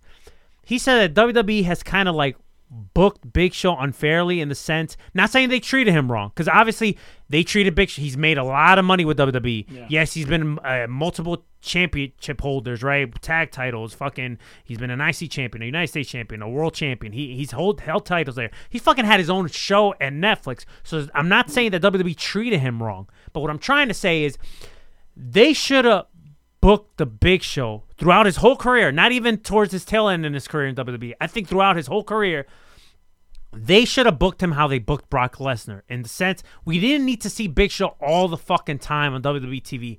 They should have booked him as, hey, he's what's the word I'm looking for? A monster, but they should have also booked him as like an attraction where you got to protect him. When Big Show was on TV or on a pay-per-view, it fucking mattered. And guess what? They didn't do that with Big Show at all. So that's on WWE's fault. And I guess that's the reason why I'm not high on a Big Show being on AEW. Yes, he's supposed to be doing commentary with Tony Schiavone at this new AEW Dark Elevation show, which we don't even know what the hell that is. And apparently he's gonna get involved in some sort. I'm predicting we see a Shaq showdown on Dynamite. Finally. That's what I'm predicting. I hope that doesn't happen, but I'm predicting that. I'm just not high on Big Show being on AEW. I'm just not into it. Ryan, let me get your thoughts, dude. Yeah, man, I'm not going to sit here and act, like I'm biased towards one company or the other, because every single time the Big Show stepped foot on WWE television as of late, heck, in the past few years, I just, I rolled my eyes, I left the room, or I changed the channel. Right. And that's always how it's been, just because it's not even just so much Big Show. It's just that it's all of these big guys, man. Like, I'm just not a fan of a guy who's that big wrestling. I understand why. I understand, if somebody's tuning in and they see a guy like that, they're like, oh my God, look at him. He's huge. And they want to watch it. You're attracted to that. Like Andre back in the day. But I just don't think he's impressive, like when they try and showcase that these big guys are so impressive, they could do this, they could do that. Well, of course they're impressive. Look how tall he is. Look how big he is. He's a giant. But why? To me, that's just not entertaining. So, Big Show, I'm sure he's a great guy. I don't hate the guy, but I've just never, ever, ever cared about him when he was on WWE. Ever since I started watching WWE in 2008, never cared about the Big Show. So I'm not going to act like I care all of a sudden now because he's going to one of my favorite, companies in AEW, which, I'm obviously a huge AEW mark, but I'm not going to be like some of these idiots that I see online where it's like when he's on WWE, they moan and groan. He comes to AEW and they start defending it. I'm not going to do that, okay? I'm not biased like that. But here's why I'm okay with it. It's because, if anything, AEW has proven that they treat legends like legends. So if he comes in and he's going to wrestle, he's going to do it in a way that benefits somebody else. He's not going to take a spot away from anybody. He's not going to win a championship. He's not going to just come in and, again, he's not going to be in the rankings or anything like that. He's going to come in to do a Shaq match. Maybe he's going to face Wardlow and put Wardlow over in a huge way, which would be awesome. Mm-hmm. Maybe a Luchasaurus type of thing. I don't know. I'm spitballing here. But that's the type of role that I see Big Show playing in the ring in AEW. And then they want to put him on commentary, whatever. Okay, I don't watch AEW Dark. I don't think a lot of people do. I don't hate the concept of AEW Dark. It's great. I'm just not sitting there watching 17 matches on a Tuesday night on YouTube of these guys that I have no idea who they are. I don't think anybody I love wrestling, but I'm not doing that. Nah, there's some people that watch it. I'm not one of them, but there's people that watch that. Yeah, I'm sure they are. And hey, hats off to them. Like I said, it's good that they're getting some eyeballs on that. But Elevation's just going to be the same exact thing. It's going to be just another show to showcase up-and-comers and, I'm not gonna watch it, so I don't have a problem with him commentating on there. You know, I don't care. I'll tell you what, and I hate going back to this, but I guarantee you AEW Dark is getting more views than Ring of Honor. And I'm sure they are. I hate saying that, but it was so easy. No, it was I right know. there. It was right there. It's sad. Yeah, no, that was a layup right there. But yeah, so that's where I stand on the Big Show thing. And of course, it's just like, it's another, you know, again, if they're trying to, I don't know, cater to casual fans, you know, getting a name like the Big Show is a big freaking deal for AEW. It's a massive It's a deal, recognizable you know? name. Yeah, and also, like, the fact that he jumped ship, the Big Show, that's shocking in itself right there, because that just came out of nowhere, man. Like, that's a bigger story there. I thought that was going to be he was going to be a lifer, sign a Legends deal, do some backstage stuff, be loyal to Vince forever. The fact that he jumped ship, man, is shocking. And this is why, like, I'm just like, I still can't get over it. It's unbelievable. So it sounds, and I think did I mention this to you, or maybe I mentioned this to someone else? I think I mentioned this to someone else. To me, when you read the whole story of Big Show being All Elite, it sounds like it was more of a business decision than him actually wanting to leave to WWE. I think he was more unhappy with, I guess, the contract negotiations or whatever, and I guess he was worth more and he had more to give, and I think that's when things started getting sour. But you know what? As much as I'm not high on the whole Big Show thing going to AEW, right? I feel like AEW handled this the wrong way, and let me explain why. So we got this out of nowhere, right? The graphic, to the point where you look at the graphic, nobody believed it. Nobody believed it. You thought it was one of these mock-up ones, right? You're like, there's no way Big Show was AEW, and then it comes out to be true. I believe more the one that Fat Mania does of him going to AEW, what up, Fat Mania, than what AEW actually put on their presser. So when I see this, and then I start reading more into this, like, nobody knew, not Meltzer, nobody knew what was going on here. It was under everyone's radar. I feel like maybe they could, and it sounds like AEW has, when it comes to them and their offices, there's no moles and there's no people stooging shit off, so it seems like they're more tight-knit when it comes to stuff. Yeah. This is what I would have done, all right? What I would have done is, because what's been Tony Khan been saying? That he's the forbidden door, right? That he's working with Impact, he's working with New Japan, he's working with AEW, a little sprinkle of NWA, whatever, right? What I would have done is not make the announcement at all. Next week on Dynamite, during the main event, which is I'm speculating here, Cody and what's the chick's name? The Red Velvet. Red Velvet. Little Brandy. Yeah, right. Not that important. Versus Shaq and Jade Cargill.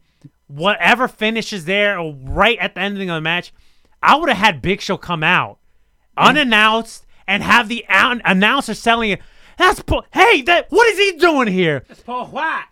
I would have sold it like that, because you as a viewer, you're like, yo, what the fuck is Big Show doing in WWE? I would even have the announcers not even say his name, not calling the Big Show, not be like, hey, what? You know, like, they could have sold it like, what is he doing here? He doesn't work for. I would have sold it like that. Hey, yo, man, you know who I am, but you don't know why I'm here. I would have sold it like that. I feel like that would have trended even more. Mm-hmm.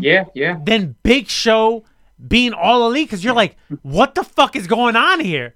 Now, granted, they would have protected themselves, obviously not mentioning WWE and not mentioning Big Show and stuff like that. But if you would have sold it like that, Jesus Christ.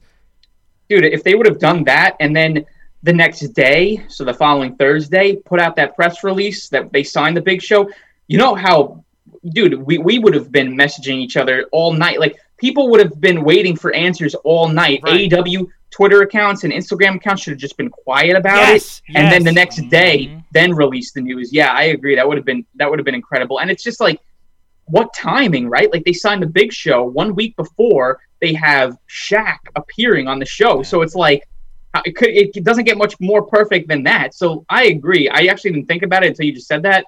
But yeah, man, I think they definitely missed the boat on that. Not that I'd be pumped, because, like, but it would have gotten everyone talking. It would have gotten everybody talking. It's the visual and the shocking moment, which, you know, like Sting coming in, like, wrestling is built on shocking moments, and AEW has delivered quite a few of them, so that would have just been unfreaking real. And just imagine the announcer selling it to you, selling the course. viewer, Yeah, hey, what is he doing here? What? He Yeah. don't work for us. Like, they would have sold it and it would have got us thinking, like, yo, is the Forbidden Door really open? Like, Right. Like, Because then you go off the air, and that's what happened with CM Punk back in the day when he did the whole, breaking the fourth wall. Because you had people going crazy, Right. looking to see, hey, is this true? right. Like, is this really going on? Are they playing us? Like, again, you break the internet. Like, I remember going back to the whole CM Punk pipe bomb thing. I remember that was making the rounds even for pages that even report about wrestling. ESPN was reporting on it. Like, did he go off script? Yeah. Like, was this scripted? Like, nobody knew anything Yeah, because CM Punk was saying shit that everybody thought about, but never said it live on the air. Do you remember that Yeah. night? Do you remember that night? Like, where you were... So I was down in Delaware, right? So I was watching the TV. That happens. So I go on my phone and start looking, right? And I'm like, it can't be true. I turn on ESPN, and they're talking about it on Sports Center. Right. On Sports Center, they're talking about it. This is before they had the working relationship. This is before they had anything going on. For Sports Center to talk about wrestling when you have nothing to do with them, again, that's what you want. So now imagine with this. Paul White. A lot of people know Paul White from the Adam Sandler movie. Right. A lot of people know him from before. Again, that would have broken some stuff. I'm just saying. Go ahead, Brian. I 100% agree, man. They thinking about it now, they definitely missed the boat on that, and I'm shocked. I really am because, like I said, the timing could not have been any perfect with Shaq next week in front of a live crowd. It's one of their live shows. It's the go home show to the pay per view, which not that would make a difference, but that would just be like the first shocking moment of the week for AEW, and then they missed the boat absolutely. So we got one of the semifinal matches on this women's tournament, Britt and Nyla Rose. I really, really enjoyed this match, but I just thought the wrong female went over. No disrespect to Nyla, but I don't know what's the hesitation of not pulling the trigger on Britt Baker. Me neither, man. Like, they've been building for... That deep breath. No, because I'm just like, when the women's division seems like it's taking steps in the right direction and they're building Britt Baker up and everything, and then they just do something like this, and it's just like, okay, like back to maybe square they're not one. moving in the direction I thought they were. Like, what are they like? You just have no clue where they're going with this. I don't hate Nyla. Don't hate Nyla at all. The match was great. The match was great. It was good. I think Nyla Rose is everything that she should be. And I don't know how to describe this, but okay, so you got Nia Jax, you got Awesome Kong, you got Nyla Rose. What do they have in common? They're big, okay? Right. They're big females, okay? They're portrayed as these beasts. You could even throw Jessica Havoc in there too. Havoc, yeah. Mm-hmm. Nyla Rose is what that type of woman should be.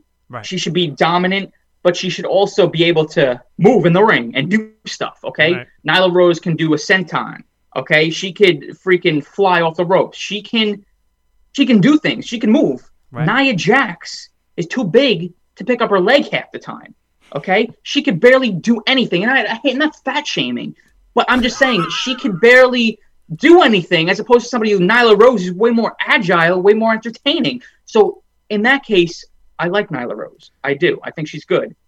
In this case, I don't think she needed to go over. I think Britt should have definitely won. And like I said, now I'm wondering who really does win this tournament, because I thought it was a foregone conclusion that Britt Baker was winning this thing. Let's go Thunder Rosa! Thunder Rosa! Yes, Thunder Rosa! Yes. Yeah, she's my pick from now, but part of me is, I don't know if I say worried is the right word, but I just feel like it would be a big mistake, because it would be a good match, but it's just a big mistake. I have a feeling Riho, Shida finals at the pay-per-view. I don't know. I just feel like they're going to throw Riho back in that mix, and it's not going to be received well, because people love Riho, but I just feel like you need an American star to represent your women's division, or at least go up against somebody like Shida. These Joshi women, it's great they're getting the spotlight, and I know Riho's over, like I said, and Shida is now too. But people are going to start to turn on these women to the point where they don't want to see them, or they don't care, or they feel like they're getting pushed too much over, like, their other stars. And it's just, like I said, I just don't think it's the right decision. Yeah, I'm with you too, dude. And we're going to get the finals tonight, I think, on this whole thing. Oh, yeah. Forgot Bleacher about Report, Bleacher Report Live, which I don't even know why you're even doing that on this app. I don't know why. That's another thing. Like, this is why. Like, you get excited about the women's division, and they pull shit like this. Yeah, like, it just makes no sense. It's just so forgettable. All right, Papa Buck, man, he got his ass whooped. Good. By Jericho and Good. MJF. You want to talk about heat? That's what you call heat, my friend. So we had Jake Hager destroying Brandon Cutler. The Inner Circle then beats down Brandon Cutler. Obviously, that's Matt and Nick Jackson's boy. They come out, they make the save, and then we have on the Titron gimmick, we see Papa Buck getting beat the fuck up by Jericho and MJF. You know what pisses, and I won't even call him pissing me off. It just irritated how these AEW fucking haters fucking go like, oh, he wasn't even selling right. He's not a fucking wrestler. What did you want him to sell? You wanted him to sell like AJ Styles? I think he did a pretty good job. He sold better than McMahon. Dude, it's just they'll pick apart anything, man. They'll find any little thing to nitpick on the show. It's I mean, yeah, I thought it was funny, but he goes into the thing and it's just like he like slowly like falls. I thought it was hilarious. I feel like he was legit like throwing himself on that truck because you heard the bang, bro. Yeah. I thought this is it. I enjoyed the whole segment, and like I said, this is what you call heat. This is what you call heat. I know, yeah. The main event, Ray Phoenix, Lance Archer. I've been saying it for weeks. I've said it to you countless of times. I've enjoyed what they've been doing with both of these two, putting in them in main event roles. And once again, they didn't fail. It was an incredible match. Some people were surprised that Ray Phoenix caught the L here. I wasn't that surprised because Pentagon was already in the match. So I did not expect Ray Phoenix to win. I did like the little fist bump at the end after they win a war. Lance Archer just gives his respect to Ray Phoenix. I thought the match was good. I don't know if anything you want to add on to here, but I do want to talk about this potential surprise entrant on this match. But Ryan, take it away.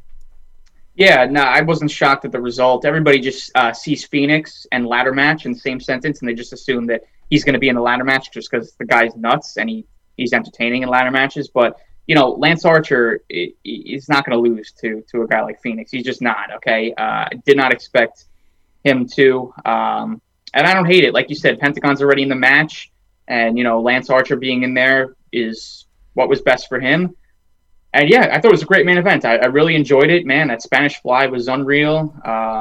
They worked really well together. Phoenix continues to prove why he's one of the best damn wrestlers in the world right now. And Lance Archer just continues to show that he really works well with these smaller dudes, man. Like, this kind of gave me like shades, not on the same level, but like I was thinking back to his match with Will Ospreay at the G1 show, in Dallas. Right. Yeah. And I was just like, wow, Lance really works good with these. Yeah. Like fast, quick, high flyers like this. So I thought it was a great main event. You know what it was too? Now thinking about it, you watched because it was a tape show. It wasn't a live Dynamite this past week. Yeah. So when you see like the graphics of everything that's happening, not saying that it kind of, to me, the whole show overexceeded everyone's expectations. Because besides that main event, there wasn't really something that really drew you like that. And from what we got, even the Darby Allin Sting stuff that we got, like, wow, even that mattered. Darby, sliding like fucking Shawn Michaels in WrestleMania with the skateboard and stuff. Line. Yeah, the zip line, which was kind of like a wink and a nod to WCW Sting, coming from the rafters and stuff. Like, even that stuff was entertaining. I think this show overexceeded anyone's expectations. And obviously we saw that in the rating too for the people that care about ratings. Yeah, the matches itself didn't do much for me. I'm not saying that they weren't bad. They were bad. Isaiah Cassidy and Hangman Page had a good one. Mm-hmm. The women's match was good. But yeah, you had Mox versus Nemeth, like just a lot of stuff that I feel like not a lot of people cared about. But the segments was what made the show really good, and I think they built to the pay-per-view very nicely. This could have easily been the go-home show to the pay-per-view. Right. I mean, really, it could have, because that's how big they built it. Now, I'm not sure if they did that purposely, because next week all eyes are on like the Shaquille O'Neal stuff, which I just think is kind of dumb that they're doing that on the go-home show. That maybe like roles maybe should have been reversed. Like maybe put that match on this past week's episode, and then what we got this week on next week. But we'll see what they do to follow it up. But like I said, I think if you were on the fence about ordering Revolution, I think after this show you were pretty much sold on whether you were going to order that show or not, because they did a great job. Right, I agree. So one more thing on this TNT. What do they call him? The face of TNT ladder match? I forget the gimmick. Oh, yeah. So I don't know. That's one thing with AEW. They give a lot of gimmick names to these matches. Yeah, for no reason. They don't even explain it. They just throw it on there. They're just like, okay, they're gonna get old me to call it that. So we had some announcements on NXT. You know, like probably one of the biggest class that they had for the NXT Performance Center recruits, whatever, right? And one name that was not on there was Ethan Page. Now. We're gonna get a surprise entrant for this ladder match at Revolution. What are the chances that we see All Ego in this match? Good chance, very good chance. I can't see anybody else who would be a surprise.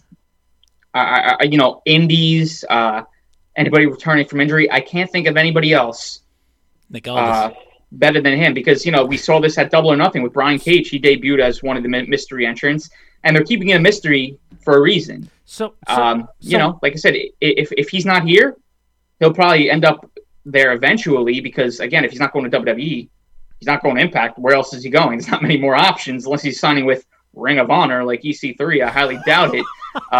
But this is the perfect opportunity to debut him. So 100%, I can't see how it's not him. So I'm with you on that. I think it's Ethan Page too. But let's just play what if. What if it's not Ethan Page? The Forbidden Door's open. What if it's somebody from New Japan or Impact? Yeah. I mean, again, the only problem with the New Japan stuff is we're still in the pandemic, so I don't really think anybody could travel. Could be somebody from Impact, yeah. I just don't know who. I just don't know. That's the best part about these working relationships, though. It could really be anybody, right? Right. So it's that creates an exciting scenario. So I don't know. I mean, there's nobody in Impact right now that I would say would make sense to debut here. I mean, if you're going to have somebody in Impact in this match, I would assume that they're going to be inserted in some sort of storyline on screen in AEW, right? Because you're not just going to have them randomly in this match and then never show up again. Mm-hmm. So, yeah, I don't know. I mean, when we saw Brian Cage debut, right, in that ladder match, immediately that solidified Brian Cage and Darby Allin were going to be feuding because they had many interactions in that match. Right. So I expect something with Ethan Page, maybe with Cody. Yeah. Because, because they're really good friends off screen or whatever, so put that aside. But Cody seems to be that guy that when you're coming into the company, he's the guy you feud with first to kind of get over. And I think, Lance Archer kind of did. So, yeah. Yeah, I think Ethan Page will be the perfect opponent and pairing with Cody as a first feud if Ethan Page does go there. Okay, two last things and we'll wrap up. We talked about Impact just now. They made the match already, but months not even months. You could even say a year in the making.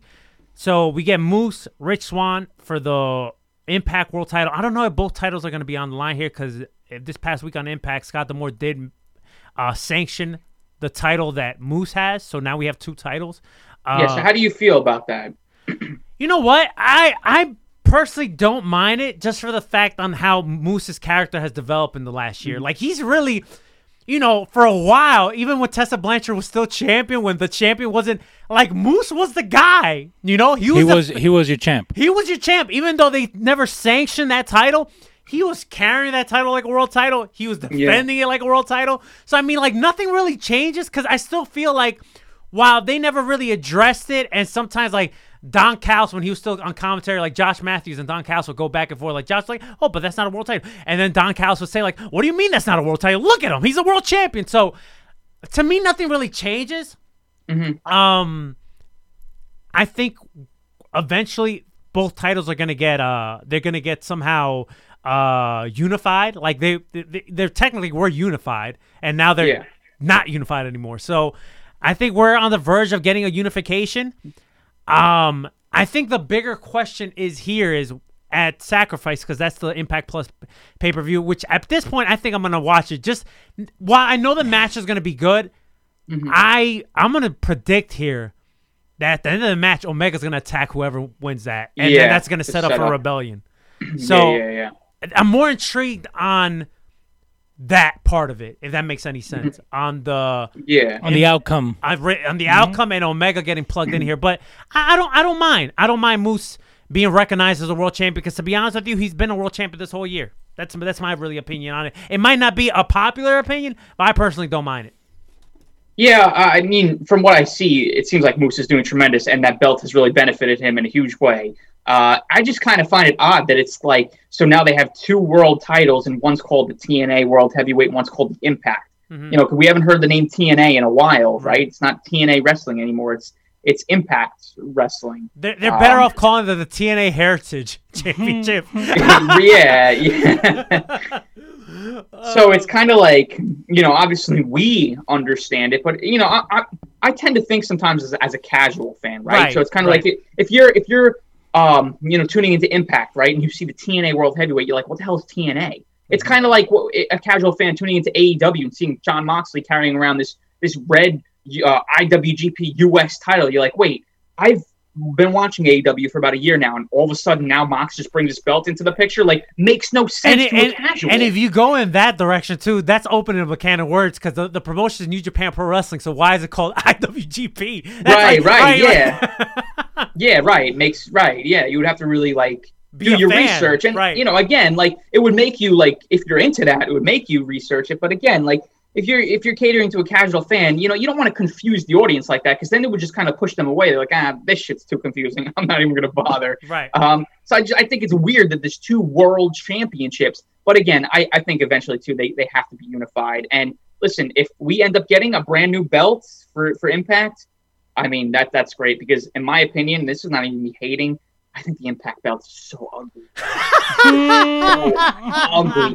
The Knockouts title is nice. Okay, and I know that because Deanna Bravo posts it on Instagram all the time. That's a nice looking belt. The Impact World title, man. That's rough. That's rough to look at. I personally don't mind it. I don't think it's the best looking championship. I'm not saying that. But what's the worst looking one? In what promotion? For you. All over. All over? All over. I think the ugliest title I've ever seen in my life. I'll give you 2. Okay. The first NXT championship, I hated that fucking championship. I thought it was atrocious. The Big X? The Big NXT. I fucking hated that. Yeah. And also the WWE ECW championship, that silver shit. That fake one, yeah. Remember that silver title? Ugh, I thought that was disgusting too. What about you, Ryan? 24/7 title, man. Oh yeah, that's pretty ugly. That shit's ugly as hell, man. You would think they have it on Saturday Night Live now with Bad Bunny all over the place. You'd think that they'd make it look a little bit more presentable, for Christ's sake, you know? Make it a little 3D. Ugly as all hell. Like take that 24 and make it like pop out or something. Put some diamonds on it. Yeah. and like green? Why is it green? Put a white strap on it. Make that shit look fresh, man. If you're gonna put that on Saturday Night Live, they made it green because it's that money green, you know. Yeah, right. All right. Lastly, not Lashley. So last night, Laredo Pro, that's Doc Gallows' promotion up in Atlanta, whatever. They run little like independent shows here and there. We got a surprise return of Kaz XL, aka Big Cass. And they apparently him and Hernandez made the save to Enzo in some type of match or whatever. I didn't really look too much into it. Just like life, Enzo was getting his ass whooped and he needed his friends to come. Just saying. I didn't look much into it, but it seems like Big Cass is back in the pro wrestling world. He looked diesel though. He looked cocky as hell, and I might be in the minority here. I was never really big on Enzo and Cass like that. I was never big on them, even during. They were funny. Even in their NXT stuff, yeah, they had entertaining segments, but I was never really into them. Never into them at all. I listen. If you're a wrestler, I hope you get work and stuff, but I hope Doc Gallows does not try to push Enzo and Cass to get signed with Impact. I do not want to see them in Impact at all. Why not? It seems. No offense, Impact. It seems like a signing that they'd be all for. Oh. Well, I mean, it really does. I mean, come on. You could add them to the mix with Heath Slater, Brian Myers, Zack Ryder, and any of the other, jobber guys that they go for. Well, what about Ring of Honor? Oh yeah, that worked out. Time. That went over well the first time. Listen, I got nothing against Kaz, Big Cass, right? I hope he does well. It's great to see after everything that he's been through the past few years, leaving WWE. It's great to see him in great shape, back in the ring. But yeah, keep him away from AEW. That's all I ask. And yeah, that's all. I do not want to see Enzo and Cass in any wrestling television. I hope they get work. I hope they get indie bookings. If they want to pop up in which I don't know how that would work out, but if they want to pop up at the Clusterfuck Battle Royal and Joey Janelle Spring Break, hey, I'm cool with that. But they could do their indies, but I do not want to see them on any type of wrestling television. That's just my opinion. But Leo, you just found an update on NWA, and we'll wrap up with that. Yeah, it was just Dave Meltzer in the whatever the fuck he does. He was saying that tapings are going to start next month. They're going to start for NWA Power. Well, they have an audience. Well, they didn't say that. It just said that it's official that they're going to start recording next month. Well, who's going to be in their roster? Right. So are they putting out feelers to people around the wrestling world? Listen, we're trying to tape some shows. We need talent. Are you available? Well, all I know is I had that up, and then I found something online that says Argentina could be the next superpower, and it's a fucking lie. But I'm just saying. But the NWA, they're saying next month. They don't have anything as far as updates, but I'm pretty sure. Well, I mean, the forbidden door's open. Maybe, Tony Khan sent some talent over there. I don't know. Listen. Kaz XL just returned just in time for NWA Power, baby. Come on. Well, he could fit there. You know what? As much as I hate saying this, Enzo and Cass could technically fit in NWA Power. They could. Their shtick would probably work in an NWA Power. And it would probably bring eyeballs there. I mean, like I said, they're controversial, those two, especially Enzo. But, he also has a lot of fans, too. So could get a lot of eyeballs. Might not be a bad idea. I mean, honestly, what do they have to lose at this point? Well, I mean, if you just have Kaz just show up and you saw that all over, right. Again, they're bringing eyes. People are going to talk about them. So now they're going to know, where's he going to go next? Yeah.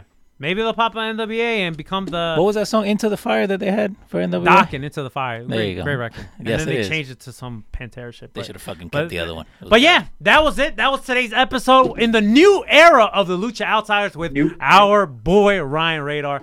Ryan, how does it feel to be permanently part of the show, In the Radar era. In the Radar era. Great. In the Radar era, man. Yeah, it feels no different than, how I've been coming on the show here. Except now I'm here every week. So if you don't like it, deal with it.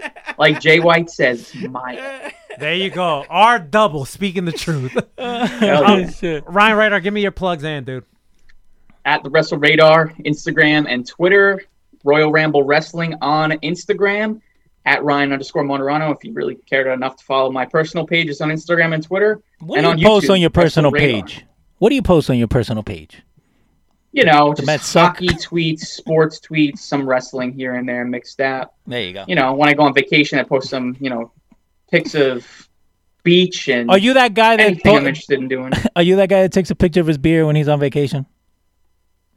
Takes a picture of my beer and posts it on Twitter? Yeah. No, I don't post it. I the one thing I don't do, and I try not to do it, I mean, I really don't do it. Maybe I'll post it if like I have a cool drink or something, but I hate when people post their food on their Instagram story or Twitter or something like that. Like, they'll post a picture of their cheeseburger with their, their drink.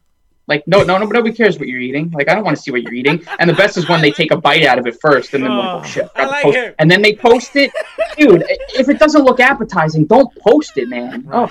I don't know. Biggest pet peeve, dude. Don't do that. Okay. PSA. Don't do that. Don't post your food. And if you do, make sure it looks appetizing. You know what? I gotta agree with Ryan too, because I don't post. I'm like the question mark, and rest in peace to the question mark. I want people to guess what the hell I'm doing or what's going on in my life. Yeah. I rarely post a lot. As I've gotten older, I don't post much shit on my personal account, and I like to keep it that way. I'm not gonna post every fucking little thing like, hey, I just fucking took a mean shit. Like, I'm not gonna fucking yeah, right. Like, hey, right. I just wrote a sticky note. Let me take a picture of it. Oh my god, this lasagna is great. I just ran to the wall bounds real quick to get some food. Oh my god, this lasagna is great that my wife just made. She's the best. Like, I'm not fucking doing that.